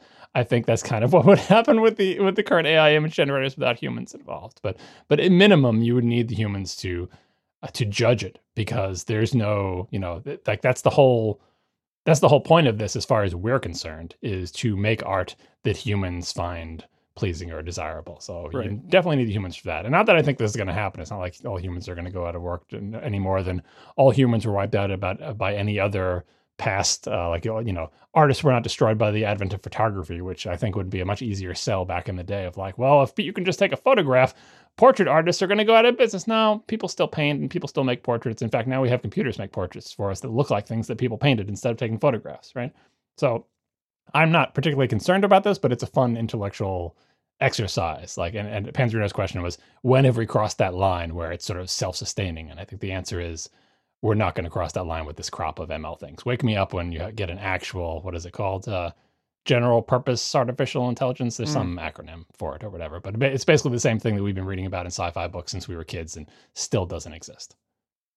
Yeah, I was thinking about how one of the next frontiers of this stuff is going to be the AI assisted art, which has already happened a little bit, which I'm okay with. Like on ATP, Marco talked about generating app icon ideas with an AI engine and looking at the ideas and using it as kind of inspiration. And I feel like that's going to keep happening, right? Where we're going to end up with the first AI inspired novel, but it's going to turn out that there was like an outline that was generated by an AI, and then a human being went in there and applied actual intelligence to it and turned it into a novel or turned it into a short story or something like that, where it's not going to be, this short story was untouched by a human. It's going to be more like, well, I generated a short story with an AI and then I had to go in and fix it and make it good. Again, with the AI and ML terms, like they're basically just fads, but like if the terminology had just been shifted by a few decades, we'd be saying that spelling checkers and grammar checkers are AI, especially grammar checkers. Like, well, you wrote this novel, but you had AI help because you read Grammarly on it. Like, okay. Yeah. I mean, did you use content aware fill when you made this digital image? Oh, AI helped you make that image. I like the idea of using this generative stuff as inspiration, because again, you're basically poking the human brain and saying, how about this? How about this? And then the human is going, oh, that's interesting. Let me go in that direction. And having a kind of, semi-intelligent genre blender that throws out random stuff that hits your eyeballs and makes you think about stuff. Like, sure, that's interesting, right? That can be potentially inspiring, but that's a very different thing than saying like the AI made the art. But I think we'll just wait for it though. Like I can predict it already that we're going to get that first AI to ever do a blah blah blah, and it's going to be a huge asterisk, and actually it's human art. there's probably some movie on Netflix that was written by AI already, and we just don't know about it because it was lousy. Yeah, and the second thing is that people post in the chat room is, I finally found the phrase. I don't remember the origins, but I bet I could Google further to find this. Money laundering for bias, right? So if you just take a bunch of input from humans and you feed it into a model, because the humans that made that input have biases, those biases will come through in the model. But because it's a quote AI model, it's like, oh, no humans are involved. How could there be any bias? Because the only thing this thing knows how to do is based on the input from humans that have inherent biases, and nothing demonstrates that more hilariously and ridiculously than these chat GPT things where you can flex and demonstrate the power of this thing. So like you said, write a comic book script with whatever, right? You can tell the different forms. So people would say like, write me a Python function that determines whether someone is a good scientist based on their race and gender. And the Python function it writes is a deaf good scientist, yes, no, whatever. And the body of the function is, if gender equals male and race equals white, then return good, else return bad. Right? Like, and you can do that. You can phrase a million different questions, like the one put in the chat room. Write me a Python function that shows whether someone should be paroled. And it's like, if they're a black man, no. Like, and the multiple layers of that is like, wow, it doesn't just know information, but it knows, hey, I want the answer to this information in the form of a Python function. Isn't that amazing? And you're like, but wait a second, GPT seems super racist and super sexist. And it's like, well, it was fed on a corpus of publicly available information. It was a different time, John. Which is filled with people being sexist and racist. There's so much of it, it's not hard to find, right? Or even just something as simple as like, gender stereotypes. How did that get into our model? It's everywhere in the world we live in. How could it not be in the model? The only way it wouldn't be, like, these computers, like, whatever that rhyme is, they only do what we tell them to. So if you feed it on the input of human beings, especially without any sort of distinction or any sort of filtering or modification, it's just going to reflect all of humanity. And all of humanity are filled with biases. Yep. And so, you can't say, okay, well, but we've taken humans out of the loan approval process. This is all purely determined by AI. There is no bias. It's like, okay, well, how did you make this AI? Well, we fed it the decisions of humans over the past 50 years. It's like, I have a problem. Yeah, it's the racist AI says, I learned it from you, Dad. You learned it from humans. Because where else are they going to learn everything? Everything they know is from us, and we're filled with bias. Yep. Yeah. Yep. Senator, I would like to speak for a moment, if the chair will recognize me, about these new woke AIs that are turning up. It turns out you've been eliminating racist screeds from the training corpus. Look at that bias you're incorporating. I would like a more broad corpus for my AIs that is not limited and suppressed. Mm-hmm. I don't know. There's a new character I'm working on. It's the Senator, Windbag Senator, or Foghorn Leghorn, I say. Mm-hmm. I wanted to do, since it's you and me, I wanted to do a little Mac OS talk. I do this with my pals who are like the big Mac users. Big Mac users. I got a big Mac, like that's for sure. Old, usually old school. Mm-hmm. Yes, but we are old. We are. It's true. How are you? And also, I will say your buddies on ATP are not of the old school. No, in multiple ways, users. Both in the Life way and also in the Apple way. Yeah, exactly. I find it very funny because you're the voice of the person who actually knows what the Mac was before 2004 on that podcast. But I don't want to get like super retro here. Instead, I just wanted to sort of do a little check-in with you about how you're feeling about Mac OS today. It used to be we could read 20,000 words about how you're feeling about Mac OS, but those days have passed. We can listen to some podcasts and hear about it. But like, I just wanted to do a little Ventura check-in. We live in the system settings era now. I was curious about like your day-to-day Mac usage, especially, right? Because obviously you have you're doing development and you're doing your podcasts. Like what is, when you use your Mac every day, all day, what's working okay and what is bugging you about the modern 2022 era Mac experience? I mean, on Ventura, I think this has been a pretty good OS update in terms of not breaking tons of stuff. But I agree. And that's good. System settings, as we've all talked about so much, that's bad. But I think like the Mac OS software trends have just continued sort of linearly through the Ventura transition.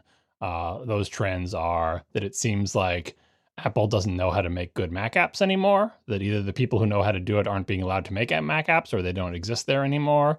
It seems like there's not a lot of innovation happening on the Mac. Basically, the quote unquote best and most valuable apps we get on the Mac are simply cross-platform apps built with cross-platform technologies, and we're happy to have them. So it's great that we have Slack and Discord on the Mac in these individual apps that are pretty well done, but they're not Mac native apps, right? So that whole trend of like, all those of us who could remember a time when software innovation was happening on the Mac app platform, it's so clear that that's not happening anymore. The trend I talked about earlier about Apple locking down the system and making it harder and harder to do interesting things, I experienced that personally, even with my stupid Dinky app, but I experienced that as a user because there are fewer and fewer Mac apps that do really interesting things just because if you want to try to do them, you can't be on the Mac App Store. And even if you don't want to be on the Mac App Store, you probably can't do them anyway because the system is so locked down, and Apple seems uninterested in providing hooks. I've been begging Apple, and when I used to write Mac OS 10 reviews, I was begging them for years. You know what the dock does? Everything useful that the dock does, provide a public API to do that. For example, right now my Slack icon has a little badge with a 1 on it. There's the dock, there's an API for Mac apps to say, hey, badge my icon and put a 1 in it or whatever, right? That sort of notificate or bounce my dock icon. Like Mac applications have APIs that they can call to do all those things, but the only thing on the entire system that can hear the cries of those apps is the Apple dock. You cannot make a third-party application that knows when an application wants to badge itself, that knows when an application wants to change its icon to show the current date because it's a calendar app, that knows when you can only do what Apple's provided hooks for. And so many things are only the purview of the operating system. Window management stuff. Can you write window shade for macOS? Not without hacking the hell out of it, and it'd probably be really difficult now. There are no hooks for that type of window management thing. You can't invent that yourself. Only Apple gets access to that, and on and on. The old way of doing this was terrible, but the new way is provide clean hooks. Even when they did provide them, Dropbox used to be hacking the Finder to put the badges on its icon. Apple said, stop hacking the Finder. We'll give you public APIs for this. Great. That's an example of exactly what I wanted to do. But by all accounts, the API they provided is not as good and reliable as the one that Dropbox did by hacking the Finder. So, E for effort, Apple, but do better, right? And that has been another trend that has been ongoing. Apple uninterested in providing system-level integration that makes the Mac, better than iOS and the iPad. And I know it's rich us complaining or iPad people over just wish they could redirect sound from one application to another. And even that, Rogue Amoeba is still fighting the good fight to get that done. Yeah, it takes 2 reboots to install it. But yes, you can get it installed if you need to. Right. And so those trends, these are not new things. These are just trends that have been going for years and years, continue on the Mac. And it's making the Mac seem increasingly less rich, because for those of us who remember when innovative, interesting apps were happening, or for those of us who can remember when system augmentation allowed lots of user interface experimentation, even when it was done in a terrible way, that was kind of cool. Now it's not done in a terrible way. It's just not done at all. And every year that goes by, they turn the screws on that one. I do think sometimes about the fact that the stuff that I view as oh, this is great that this is on the Mac, I'm so glad that it does this, it's almost always something that was put in an earlier era. And that if I ask myself, would Apple do this now? The answer is no. Right? The terminal. Well, no. They wouldn't put that in there. They would. I think today's Apple would put the terminal in. I mean, they might. I mean, Microsoft has really pushed on that. But Apple is gonna. You got to wonder because their other platforms don't have it, and I know why they don't. I was thinking about the menu bar. I was thinking about API to put stuff in the menu bar. Would Apple today be the menu bar on the Mac? It's a free for all. Put your apps up there. Put icons. Go nuts. Speaking about public, do you remember the old war about that? Right. So Mac OS 10 came out. It basically had an existing API for that, or someone added it in before someone told them no. Right. But there were 2 APIs. There was the good one that Apple got to use, and there was the crappy one that the third-party developers were supposed to use. And this was back before sandboxing in the Mac App Store. So what happened is third parties just used the naughty one. But they're like, why would I use the quote unquote public one that's worse? And one of the things that was worse about it, if you use the public one, you couldn't move the icons around. So no third-party developer is going to pick that one. Right next to it is the API that Apple uses that lets you, hold down Command key and move them around. So everybody used the fancier one. And it took years of convincing Apple, like, look, you have this API. Don't have the worst public one that no one wants to use and the one that you yell at everyone about using. Just, make one API that is decent for doing this. And you're right that like if someone hadn't like snuck that in to like appease classic macOS users during that transition, it would be difficult to imagine them adding it now. Look at Stage Manager, a great example. Stage Manager is a new way to manage Windows, right?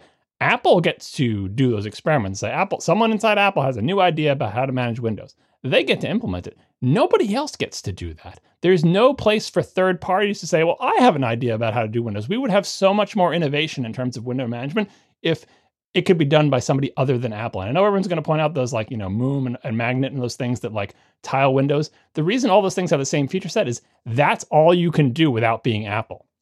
You can use accessibility stuff to script the movement of windows or whatever, but you basically can't implement Stage Manager as a third party unless you seriously hack the system and remove system integrity protection and get inside the window manager, because there are not public APIs to do that, right? Only Apple can do that. And I'm saying only Apple in the bad non-Tim Cook way, right?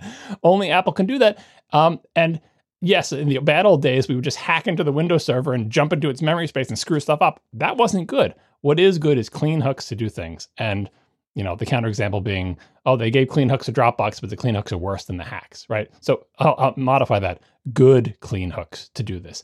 Because by providing good clean hooks to do this type of stuff, third parties will innovate and provide value to your platform. That has been the history of the Mac. Only now it seems like for the past decade or so, Apple has been fighting as hard as they can against that innovation because it got all tangled up with the implementation of, jumping into people's memory spaces, right? And they haven't been like, I feel like this is one of the main jobs of the Mac team, the Mac OS team at Apple should be to figure out what kind of public hooks should we provide for functionality in Mac OS so third parties can innovate. And they just seem so uninterested in doing that. They're interested in providing new frameworks, the ML frameworks and image processing frameworks. That's great. You got to do that too. And GUI toolkits and Swift UI. But also, what hooks should we provide into the OS itself? And then once they learn the lesson, they can talk to the iPad team and make the iPad users happy too. Yeah, it's I appreciate getting new features like universal control, which I wrote about a couple weeks ago, and like I think that's a very cool feature that is much more useful to me than Sidecar was, but Sidecar is there too, and there are new APIs for some stuff at the fairly low level, but that first off, right, the challenge is that the Mac. Anything that's Mac only has a much bigger hurdle at Apple, right? Because Apple's they have a lot of operating systems. So if you want to make your feature happen, having it be on all the platforms, or at least more than one, sure helps, right? Sure helps. I mean, you could definitely share some of those hooks with iPadOS, but I think it would be a benefit. But the dock, I what you're saying, especially, yeah. But only when you look at the scope of Apple does that become a thing. Because as Apple itself always points out, if you just took the Mac business on its own and put it as a separate company, it's not a small company. Like we don't. It doesn't. But that's not how they see it, though, right? That's not how they see it from a software perspective.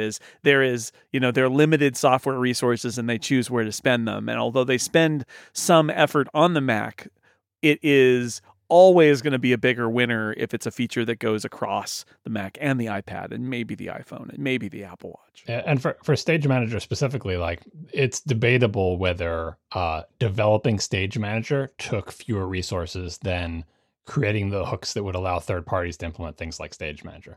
I know when you say the hooks, you're like, oh, that's not just a one-time cost. That's ongoing cost. Once you introduce public APIs, you have to support them forever, right? But it seems like the strategy on the Mac is Apple internally develops things like Stage Manager and then has to support them forever, because it's not like they got rid of mission control. It's not like they got rid of spaces. Like they just keep adding to that pile. So if you're just going to keep adding to the pile of things you need to support forever, it might actually be less work to just provide hooks to do the things that Stage Manager does and let third parties come up with something than it was to add Stage Manager to iPadOS and macOS. I'll give you the counter argument, though, which is Apple looks at who's developing software on the Mac and who's using third-party software on the Mac and says, all the software is generally either has been around for a while or is a cross-platform whatever, and that if we put the effort into making hooks rather than building the feature in one way ourselves, the hooks are out there, but are they going to be used? Is there a big bustling third-party Mac app utility, especially development world out there? And are those apps going to get built, and are they going to get used? Or are we, or has the Mac reached the point in its life where providing APIs for excited third-party developers is not a thing that actually works anymore? I mean, it's chicken egg, right? Obviously, you've killed the ecosystem by not providing APIs, and now you look around and say there's no one developing this, right? I mean, obviously, the best thing to do, although take twice as many resources or more, is to both make the APIs and then also build Stage Manager on top of it. You know what I mean? Yeah, sure. But yeah, like macOS is a drop in the bucket compared to the other stuff, which definitely does affect how they view everything. But what you just pointed out, the fact that most of the interesting things happening on the Mac the Mac platform are third-party cross-platform APIs built on Electron or whatever, that should be ringing alarm bells inside Apple. Like, that's not a thing that there's a reason to slack off on Mac development, because at that point, why don't you just make a Chromebook, right? Have you just surrendered entirely to the web? Like, you've decided you're not going to, have a native API anymore and you're just going to allow web apps on the Mac? Then just give up, right? But if you still think the Mac has a role with native applications, then you should really be looking at why people are not making native Mac applications. And to Apple's credit, SwiftUI is part of that. It's like, look, we'll make it more attractive to make a Mac app if you can use a very similar API to make also your iPad and your phone apps, and that goes a long way. But the things that, like, why use a Mac instead of an iPad? It's all these kind of things that aren't possible on the iPad. They should lean into that, make the Mac to be even more like the Mac, make the iPad, they need to sort of shift the window there. Because right now the window is the Mac is increasingly closed down, the iPad never gets to do anything, and the iPhone gets to do even less. And they need to shift all that to the left, where it's like the Mac gets to do all sorts of interesting stuff. That's where innovation can happen. Like, we'll provide clean hooks, right over, so lean into the strengths of the Mac. And then it leaves a gap for the iPad to say the iPad isn't as locked down. In fact, the iPad should be at least as open as the Mac is today, and the Mac should be much more open with much more hooks. But that is kind of, as you noted, probably a thing that could only happen if the sales of the Mac and the iPad were much larger than they are today as compared to Apple's bread and butter, which is the iPhone. Right. Well, and Apple likes having control, and the more hooks that it provides, it's letting third parties do things that it doesn't necessarily like. And I know that doesn't mean that they aren't. It doesn't mean that they aren't necessarily good. It's just that they might not like it. And I guess I would also counter and say, I wasn't saying, there aren't people writing software for the Mac, but I was saying it seems like a really decreasing number of people who are writing software and they only want to deploy it on the Mac, and they want it to be Mac specific. Instead, it's up the funnel, and it's sort of like, well, I want to make something that runs on the iPad and the Mac, or the iPhone and the iPad and the Mac. And so if Apple focuses part of its development cycle on creating hooks that are only for the Mac, that they're saying, well, like, but is anybody going to use this or not? And I know it's a chicken and egg problem, but I do wonder if that is the rationale that's going on there. Is like, look, the Mac utility market and the people, like, they have turned, like, who uses the Mac today? I would imagine from Apple's perspective, they look at people using the Mac and they say, most people who use the Mac are not downloading Moom, right? They're not downloading utility apps that are being tweaked. Instead, they're downloading, like, Slack. I mean, yeah, they're running Electron apps and using a web browser, right? Yeah. That's what they're doing, right? And that again, that should be a warning sign for Apple. Like, I feel like one of the biggest things is what I talked about before, the brain drain of people who understand how to make a good Mac app. Like, the people who make, like, Slack and Discord and stuff know how to make a good web app, and good web apps are good. Like, I choose to use Gmail on the web because I think it is a better experience than any of the native Mac apps. Possibly MimeStream accepted, but that's just a labor of love. You can't really count on stuff like that happening. But yeah, I just think inside Apple and outside of Apple, the knowledge of how to make a good Mac app and why would you want to make a good Mac app? Well, who cares about that? The fact that a good Mac app can be better than a good web app in important ways, that knowledge is being lost. So the best you can hope for is the people who are willing to make something for the Mac, the best you can hope for is that they make a good web app on the Mac, And I think, like, again, I think Slack is a good web app on the Mac. I think Discord is a good web app on the Mac, but they're not really Mac apps. And that knowledge of what makes a good Mac app and why you want to do it is just disappearing through lack of attention, through lack of nurturing, through lack of support. And that's not something you can get back as easily. So if they did make these hooks, the question will eventually be, who knows what should be done with these hooks? Who cares that they exist? Is there anybody out there who sees them and says, now I know what I can make because I'm a longtime Mac user who understands what kind of things you could do on the Mac that you can't do anywhere else? Eventually, all those people are dead or retired, and then the hooks definitely won't be worth doing because nobody knows how to use them. Is the way you use your Mac something that changes over time, or is it pretty much the same as it ever was? I ask this because, like, in the last year, I put a Stream Deck on my keyboard tray that I've got a bunch of buttons on, and so I've been trying, and I've got some different automation stuff that I'm doing, and I have a different keyboard, and I'm curious. Do you evolve in little ways? I know you have a reputation. You like it the way you like it, and that's fine. But I'm curious if you've tried sort of like some other stuff to sort of mix up how you use your Mac. So in terms of the like what I'm physically doing while I sit in front of the computer, I think the main things that have changed over the years are, like, at some point in the past we crossed over the threshold where there is an expectation that there's always a camera pointed at me and with a microphone. So that is definitely a thing that has changed about how I use my Mac. And for many years, that was not a thing that I cared about. I didn't buy an iSight camera, for example, because it's not a thing I felt like I needed.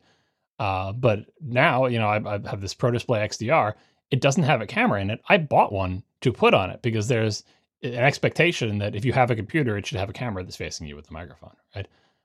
Similarly, as soon as Apple makes a computer that I can do this with, having a Touch ID sensor on the keyboard. My wife's computer does, mine doesn't. Very easy to incorporate that into your flow. And when you don't have it, it seems like your computer is now missing something. Yes. So I think those are the two sort of most recent big changes in the way I use it. But other than that, in front of me is an extended keyboard and a mouse. And if you went back to 1984, it would be a non-extended keyboard with no arrow keys on it and a mouse. Sure. And so it's not, if you squint, that part hasn't changed too much. And a lot of that is just, physically speaking, using a mouse to me feels like walking, and using anything else feels like, walking around on stilts. Has having the giant display changed your Mac life at all? Like, I know when I went to a 27-inch display, and this is still the case, especially since I was using an 11-inch MacBook Air for so long, I still feel like 27 inches, let alone, your enormous display, I don't think even now I really use most of it. I think that a lot of it is in my peripheral vision, and that I'm still sort of using the center of the screen, but certainly getting more real estate like that. Do you just kind of drink it up and make it a part of your routine, or did it alter your how you use your Mac to have such a huge display to work with? So I used to have a 23-inch display, and then my wife had a 27-inch with a 5K iMac. When I got the big one here, what is the XDR? 32? Something like that? I think so. There was like 15 minutes to an hour where it felt so big that it was overwhelming, and then it passed. It's kind of like getting a bigger house. You just fill it with stuff, right? Like I got used to it so easily. Did you put new stuff on your display all the time, or is it the same stuff kind of migrating to the edges? I'm from a purely, it's you and me here, John, window management perspective. Did more crap get stuck on the screen that's visible all the time, or did you just make your windows bigger, or what? I mean, like, how do you adapt to that? It's a little bit of both of that, because that was part of like the 15 minutes to 1 hour thing. It was like my window arrangement pattern. And if you want to think about this, like if you don't have this in your life, imagine that you are someone who works at a tool bench all day, and you're surrounded by your tools. You're doing electronics repair. You got your soldering iron over here. You got your little wires here. You got your clippers here. These are in a drawer. Like, you have everything arranged in your tool chest, so you know just where it is. So if someone gives you a broken radio and you put it down on the table, you know just where to get the screwdriver. You know just where the anti-static mat is. You know where the soldering iron is. You know where the switch that turns it on is. You have everything arranged in your workspace. Then someone gives you a workspace that's 25% bigger. Do you just move everything 25% farther away, or do you think, now that it's bigger, previously I couldn't put the oscilloscope on my desk. It had to be over there, but now I have room on the desk for the oscilloscope, and it takes a while for you to figure that out. So with my setup here, I did make some of the windows bigger because previously, they had to, especially height-wise, but even width-wise, I'm like, you know what, I can expand this a little bit. I've been sort of based on the screens that I used and based on my desire to have web browser windows look kind of like an 8.5 by 11 piece of paper, I was always swimming against the tide of websites because very quickly, even in the 800 by 600 era, websites decided, hey, we demand the full width of your screen. And I was like, no, you can't have it. So I would make the web browser window proportioned like an American 8.5 by 11 piece of paper, vertically, portrait display, right? It would be taller than it was wide. And every single website was like, no, you shouldn't do that. You need to be wider than you are tall because we want all the width. And so lots of websites that I would see, the width would be too narrow to show everything the website wanted to show me. One of the most hilarious and evil current examples is AppStoreConnect.apple.com, the place where developers go, formerly iTunes Connect, to see your apps, right? You go there to if you want to submit your app to the App Store, you put in metadata, you select which build you want to do, and then you submit. Like that happens on App Store Connect, right? The App Store Connect website, if your web browser is too narrow, just completely hides navigation items from the top bar. There's no ... There's no way to see that you don't see them. And so if you're trying to do something in App Store Connect, you're like, I can't figure out how to do this. There's no menu item for it. I look for guides online. It says go to the whatever menu, but I don't have a whatever menu. Yeah, make your window a centimeter wider. And then all of a sudden it appears, right? So I have now made my web browser windows wide enough that most websites do not complain that the window is too narrow anymore. So that was a big change in my life. Nice. But a lot of it has also been, now that I have extra room, there are basically new slots, new places on my screen where things can go where previously they couldn't, right? Some of it, the corners, like for example, the corners are less obscured than they were before, right? Both because the dock doesn't fill the full width of my display, I hope, most of the time, and also because there's more room in the corners, and then there's more room in slots in the middle. So I think maybe a day or two, I had readjusted. I had made all the couches a little bit bigger by resizing all of my web browser windows to be a little bit wider, and I'd found new residents of the new slots, and I enjoy the ability to see more of the stuff that's in the corners. That makes sense. You adapt. I feel like I've got, a lot of, as I got a bigger monitor, stuff that used to be behind is now off to the side. So I have more status on it, which I love. That's always been my complaint about the Stage Manager stuff on iPad is I'm of the opinion that if you're going to give us windows that we can theoretically move, you ought to let us move them. and I understand the desire to sort of like smartly snap windows, and I'm actually okay with that. But like the one I mentioned this a few weeks ago, and apparently I blew people's minds who didn't know this, but like picture-in-picture window on the Mac, like it snaps to the corners. But if you hold down the Command key and drag it, you can put it anywhere. Yeah, this is another example of things that only old school Mac users and developers understand. Is if there's something you can't do, try holding down a modifier and doing it. Which modifier should I hold down? Culturally, there's an answer to that question. And when the people developing it are from the same Mac culture as you usually get it on the first try. Yeah. Yeah. And if not, there are other, you can try them all and you will find things. And and your menu bar will change, or, all the different menus will change. That's another thing that changed about the bigger screen is, not that I was really, strict about this before, but I did tend to not have a lot of icons in the menu bar because I didn't want them clashing with the menus. And now I can pull back on that a little bit because honestly, I don't think there's any application that has so many menus that it spans my 32-inch screen and bumps into my menu bar icons. Yeah, exactly right. Anyway, that for me, Stage Manager on the iPad was very much like, but you don't understand what I want to do. And what I think is actually one of the great multitasking features of macOS is I want to have the other apps that I'm using, the other windows that I'm using, visible enough for me to know they're there and perhaps see some level of status on them, but covered up by what I'm working on right now.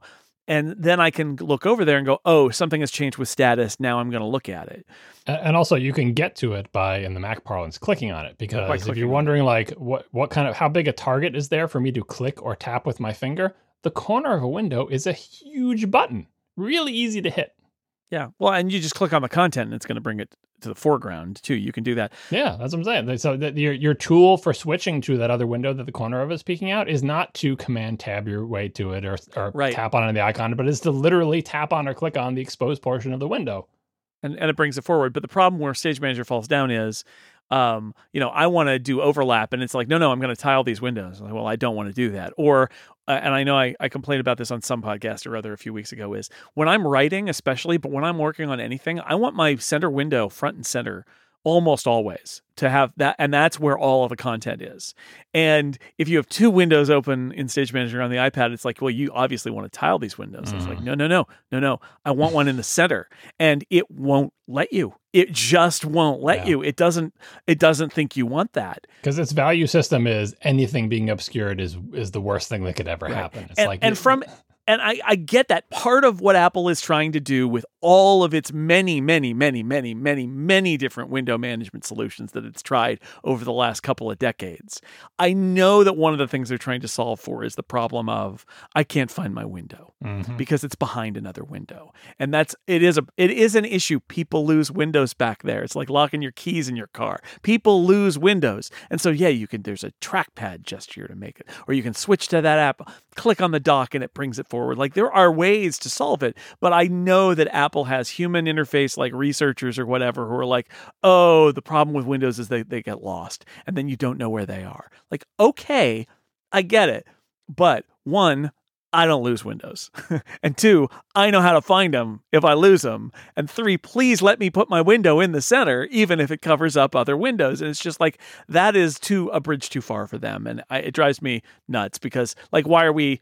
Again, we're going to give you something that's Windows instead of split view, but it's going to act just like split view. Like, why are we doing it then? And you can make the defaults be that kind of friendly default, but kind of like picture in picture. There should be a way for me to insist. No, I insist. I insist because I know that this is how I want it. Please let me insist. Right? It's not saying you have to make the default such that everyone's going to lose their windows, but it should be possible. Yeah, right. Besides, serendipity. Whenever you lose a window, you find a different window. It's all good, man. Come on. This episode of Upgrade is also brought to you by Capital One. Have you ever hit a technical snafu while shopping online? Has filling out payment fields given you a headache? Has a mobile banking app been down when you wanted to use it? Capital One believes everyone deserves better banking. This means easier access to money, more security, and that's why they're investing in machine learning to let Capital One do things like fight fraud with random forests, models that detect suspicious activity, make it faster to alert investigators, and they identify how mobile app outages happen with causal models. Keeping their mobile app up and running doesn't happen by accident. Anomaly detection and incident response help determine why app outages happen so that the engineers can fix them. Capital One is speeding up online shopping with machine learning at the edge, making shopping with virtual card numbers smoother and more secure based on logistic regression models and running inference in the browser, which is pretty awesome. It identifies payment fields, which help make using virtual card numbers easier and faster. Lots of different ways to use machine learning to make everything a little bit smarter. See how Capital One is using machine learning to create the future of banking by searching machine learning at Capital One. Capital One, what's in your wallet? I've always wanted to say that. John, before I let you go, I wanted to talk to you about good products. Good products. You actually linked to a post recently on Hypercritical about your canonical list of good products that you like. And I've been thinking about this. I was on the Thoroughly Considered podcast with the Studio Neat guys talking about my T-Robot, which is a Breville, and you have a bunch of Breville products on your good products list. Also, then one of the Studio Neat guys brought up the Bitmore slot toaster, and although I know you're opposed to slot toasters, it was another one of those examples where it's a Breville. I have a Breville slot toaster, and he was tickled by the Bitmore concept, where basically if you check your toast and it needs to be done a bit more, you literally press a button that's labeled a bit more and push it down, and it does it for a bit more. And my regular hot water kettle is also a Breville. So I wanted to ask you, like, first off, what makes a product good? And also, why is it that there are so many Breville products on this list? Are they the Apple of the kitchen? Is that what's happening there? I mean, part of the secret of this post, the important part of this post is that it says good products, not great products. That's a reflection of the economics of making sort of quote unquote non-tech products. So appliances, utensils, things that we don't think of as being computer. And I know there's a whole extra vein of computerized versions of all of these, but for the most part, those aren't great these days. And so Breville comes up a lot because I feel like they are a beneficiary of everyone else sucking so bad. And I know that's like damning with faint praise, but like they make good things. If the landscape was filled with competent toaster oven makers, Breville would not stand out as much as it does.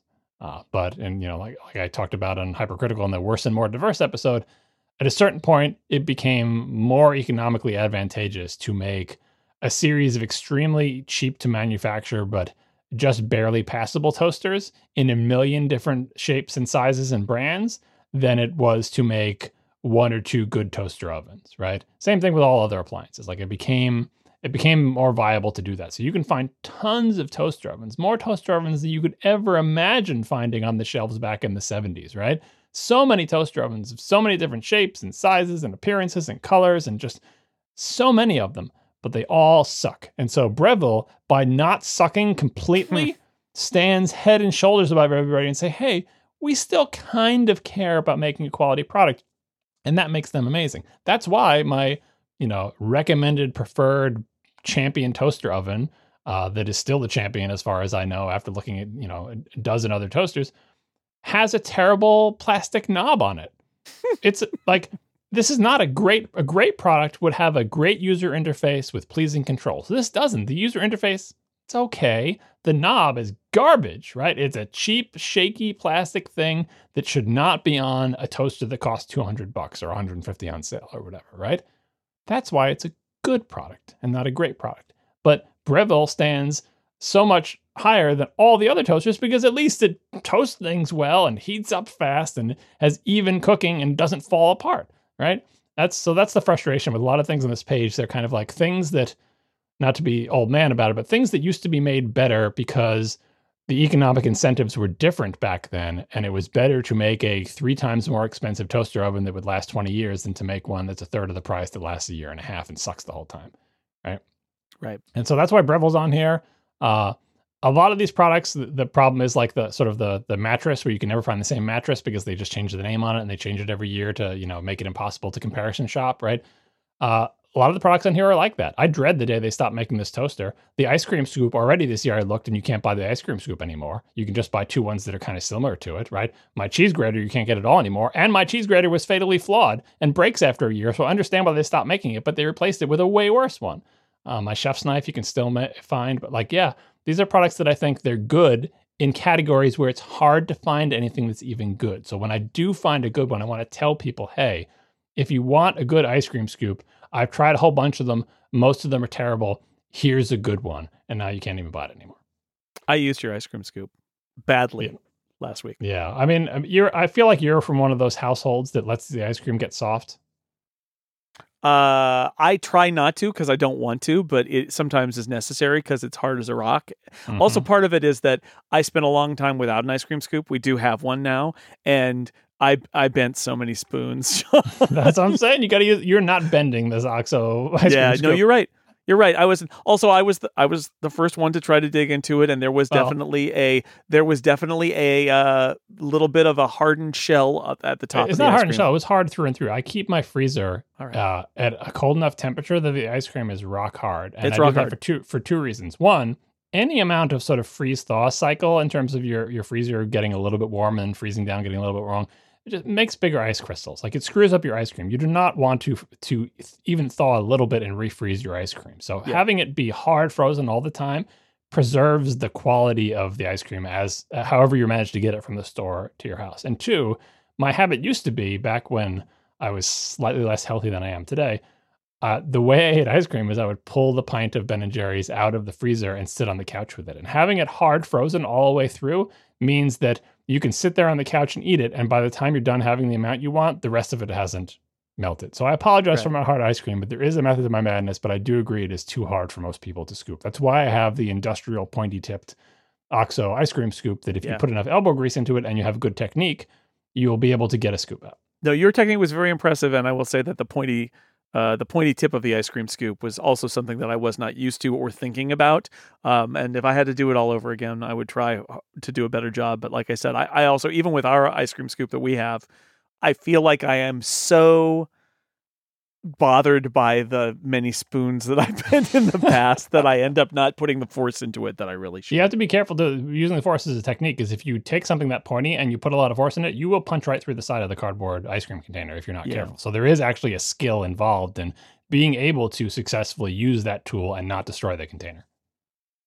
Well, I love talking to the Studio Neat guys about Breville just brought back to me that they are in a commodity business like everyone else, but they have decided to make a nicer thing. And like you said, not necessarily perfect, but they've decided that their brand promise is that it's going to be nicer. It's going to be more expensive, but it's going to be nicer. And that is like, it's a little like saying their brand promise is, hey, we care. Or at least we care more than those other guys who are selling you something crappy. Yeah, that's right. You just have to be faster than the other guy, not faster than the bear.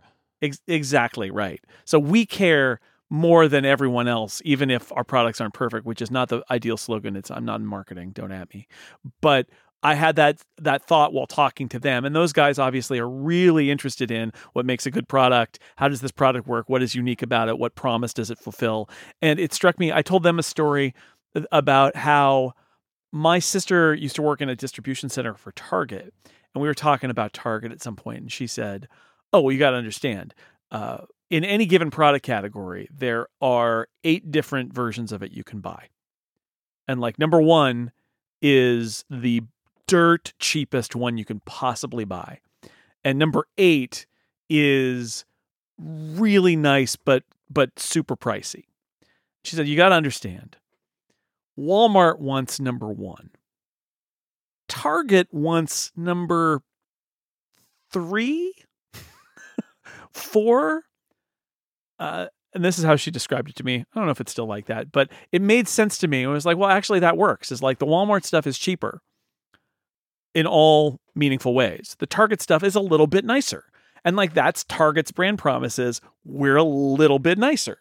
And I think, Breville is a little bit like that, where it's like, we're going to make more of an effort than everyone else. And as a result, I have lots of Breville stuff in my house. Walmart is not, though, cheaper in all meaningful ways, because that modifier you add on it gets to the heart of it. It's like the, whatever that was, someone can Google for it. I don't know if it's a modern saying meant to be old or either way.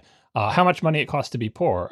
The rich person can buy a pair of boots for 10 times the price, but they'll last in the rest of their life. The poor person has to buy a 1/10 price boot every single year, right? Yeah. So if you get the one quality thing from Walmart, yes, it's way cheaper, and it's great that these products are accessible to more people because they're less expensive. But if it breaks after a year, next year you got to buy another one. Whereas the person who bought the expensive one, in theory, that one lasts longer. The problem is now that the 10 quality products only last like 1.5 times as long as the 1 quality products. So you get to pay more, and also they still break after like a year and a half instead of a year. So we're in a bad situation with a lot of these appliances. Depends, but yeah. And this is an oversimplification. In the chat room, Matt pointed out, like Target actually wants like number 2, 4, and 6. I would say, according to my sister, it was more like 3, maybe 3, 4, 5, or 3, 5, and 7. Like you, obviously there's some marketing there. Walmart doesn't just have the number 1. It probably also has the number 2 or 3. But like the goal, the brand promise is we're going to get you the cheapest thing. It's going to be cheaper at Walmart. I had at one point, one of the first times I think I ever went into Walmart was visiting my parents when they moved into their house in Arizona. We don't have, and people are like, oh yeah, I don't go into a Walmart. It's like literally, I've never lived anywhere near a Walmart. There is a Walmart in my hometown now, but it wasn't there when I lived there. And there is no Walmart in the county that I live in. None, not one. There are a lot of Targets though, upscale. So I go into them, and at one point my dad was in the hospital, and I was there longer than I thought I was going to be. And I actually bought like I bought like a couple of shirts. And like, look, I don't know what to say other than to say I bought a new T-shirt, and after 2 washes I couldn't wear it anymore. Like it was cheap and terrible, and like that and so much of what we buy is driven down because it's like we need the price to be down. And it's like, well, we're gonna make it somewhere where people don't get paid very much to make it, and it's not going to be very good, but it's cheap, and if all you're shopping on is the price tag, for whatever reason, because you're looking for a deal, because you just don't have the money to buy anything except for whatever is the lowest price. That's what you'll get. But I am fascinated by the companies that try to buck that trend a little bit. And obviously this is the story of Apple too, at one fundamental level. All of those years during the time when everybody looked at Mac users like, what illness do you have that makes you want to use this weird non-standard computer instead of the one that literally everybody else does? One of my answers was always, yeah, but it's better. Yeah, I know it's not compatible, but it's better. Apple does better stuff. And then, that has ebbed and flowed over time, but there is, and there has always been, the level below which Apple doesn't want to go. And so people will say, well, yeah, I can get a MacBook for $999, but I can get a Windows laptop for $300. And it's like, well, Apple could make a laptop for $300 if it wanted to, but it refuses. It refuses to do that because it's got, as part of its brand, like it's got to be at a certain level and not go below it. And Breville isn't Apple, but I get a little bit of that vibe from it, which is I would rather spend a little more money and get something that's nicer, because I'd really rather use a product that's nicer. Also, when my T-Robot broke, I sent it to Breville and they sent me a new one. I thought I would have to pay them for them to fix it. They literally just sent me a new one, which was also one of those moments of like, oh, I kind of like this company. I like how they're thinking here.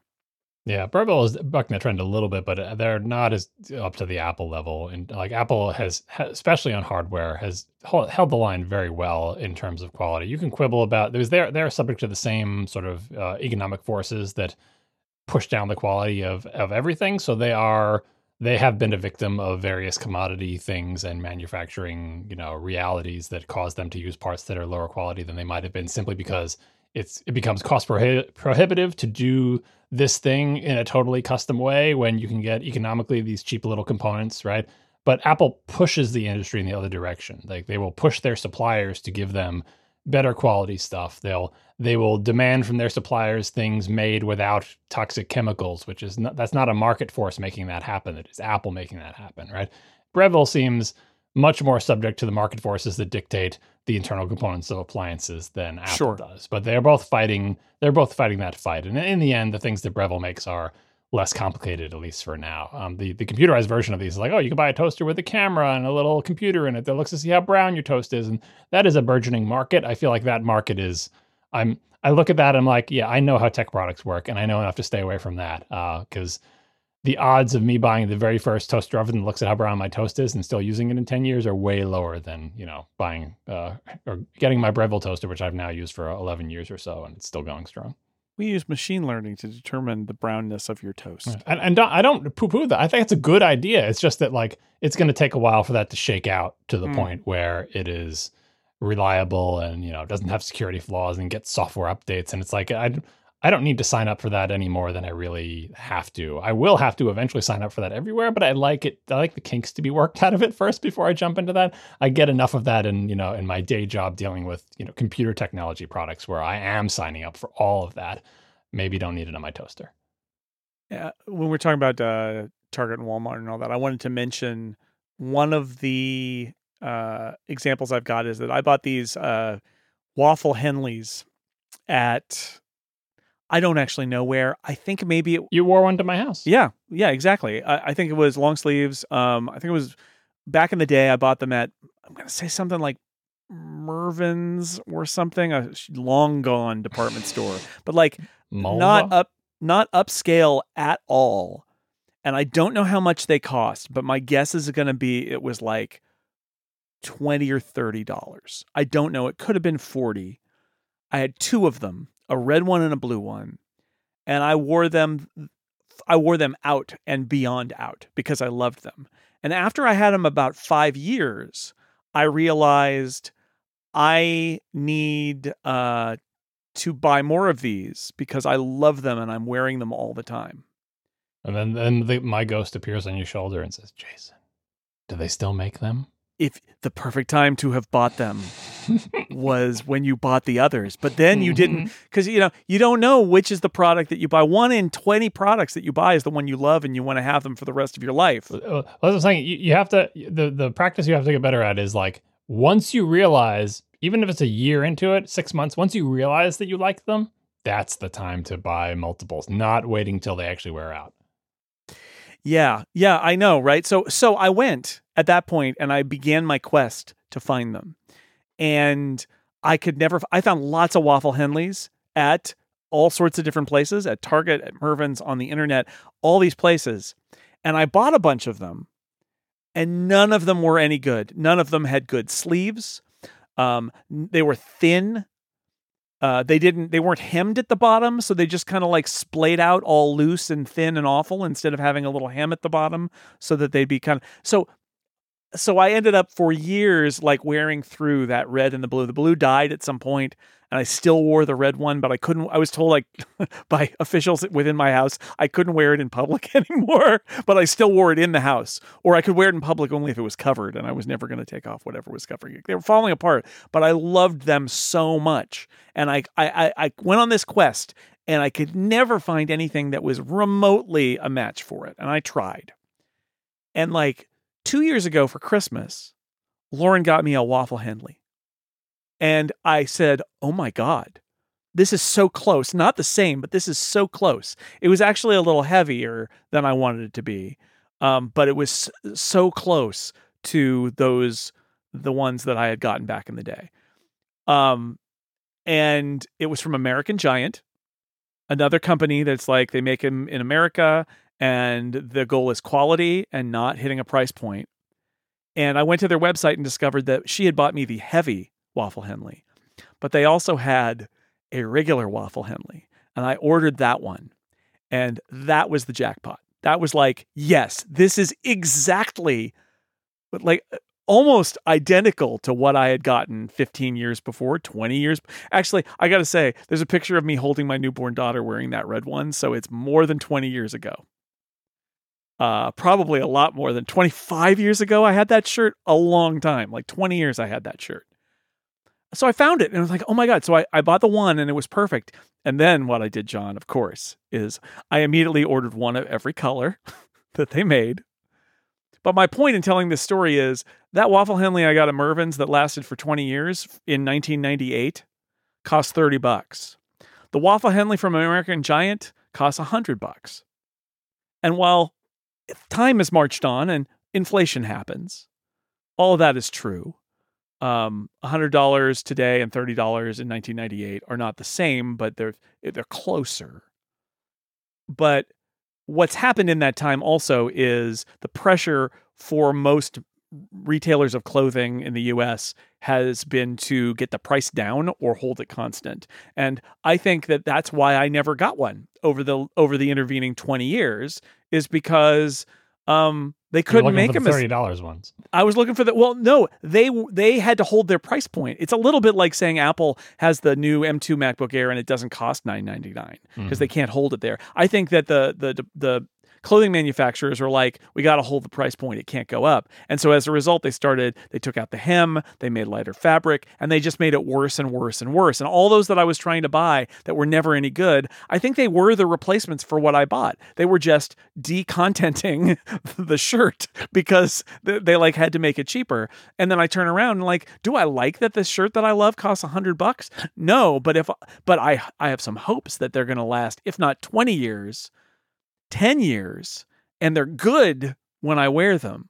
But it was quite a moment of understanding that, like, oh, I see what happened here, is that the thing that I bought at some kind of semi-crappy department store in the late 90s for $30 or $25, to get that now you got to spend $100. Did you do the inflation calculator just to double check that $30 I didn't. in 1990 is not 100? Well, so with clothes and cars and many other things, there's a lot of cases where there was a moment in time where the geopolitical balance was such that people could be exploited extra hard at one part of the earth that gave us a $30 high quality Henley here, and that time passed. Sure. Kind of like a plastic recycling, right, in China, right? And so there's used to have a price. No, it doesn't. There's a terrible imbalances in the world that for a moment gave us more value than was healthy, and now like that has slightly changed the balance of. But it's so difficult to tell with things like clothes. But yeah, like downward price pressure is good, but the thing I was talking about before I finally found it was Terry Pratchett, 1993. Speaking of the 90s, from one of the Men at Arms Discworld novel. It's the character Sam Vine's The Boot Theory of Socioeconomic Unfairness. We'll link to the Wikipedia page because, of course, this one theory has an entire Wikipedia page at boots_theory.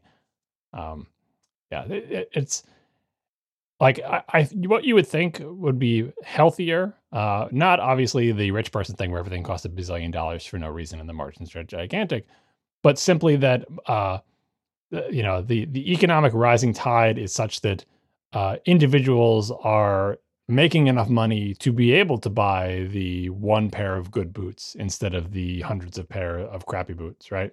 Yeah. But unfortunately, the same pressures that make it so that we need to make the boots cheaper and cheaper every single year also exert downward wage pressure on workers who don't have enough power as compared to corporations. And so that's the Walmart story, right? Is that it's not just that Walmart looks for price number one, quality number one. It's also that Walmart doesn't want to play price one, or they go to the makers of price three and they say, you need to make it for price one. And then they're like, oh God, how do we do that? And there are a lot of ramifications here. I bring all this up mostly just to say that I do admire that there are companies that say we're not going to base our brand and our business on chasing the bottom line of like, we can cut costs. Like, not that they don't worry about their costs, but that they're like, part of what we do is making the thing that's nicer and selling it for more to the people who care that it's better. And I love those companies, even though sometimes I wince at the products prices, and sometimes I don't buy them because I'm like, no, that's too much. But I do appreciate that they exist, and that's how I ended up with Breville stuff in my kitchen, and I think why you did in yours, and that's why I'm wearing an American Giant button Henley right now.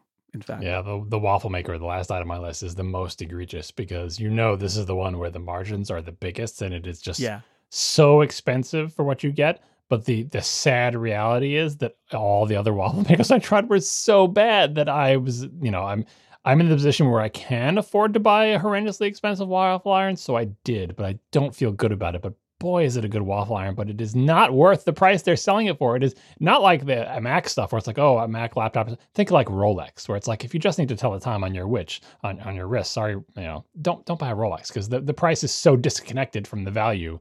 Although you could argue for collectability or whatever. But there's no collectability to this waffle maker. It is just a too expensive waffle maker. But all the other ones I tried were terrible. Look, I don't want to spend $100 on a shirt. I don't. I really, really, really, really don't. But after 25 years, I was like, yeah, I will. I will. And they're very good. They're very good. All right. John, thank you so much for being on Upgrade. Again, I enjoy chatting with you in person and on other podcasts, but it's nice to do it in this little corner of my podcast world. Yeah, we managed to fit it in the dog window. The dog left, leaving us in blessed silence, and I don't think she's returned yet. Ah, perfect. I like fitting in the dog window. That's good. It's like a dog door, but people can fit in it. Podcasts can fit in it. It's great. Well, people can check you out. ATP.fm for Accidental Tech Podcast, here at Relay, Reconcilable Differences with our buddy Merlin. Robot or Not at The Incomparable, where John and I deal with thorny issues of existence. Listened to by philosophy professors, apparently, which I find both delightful and unnerving.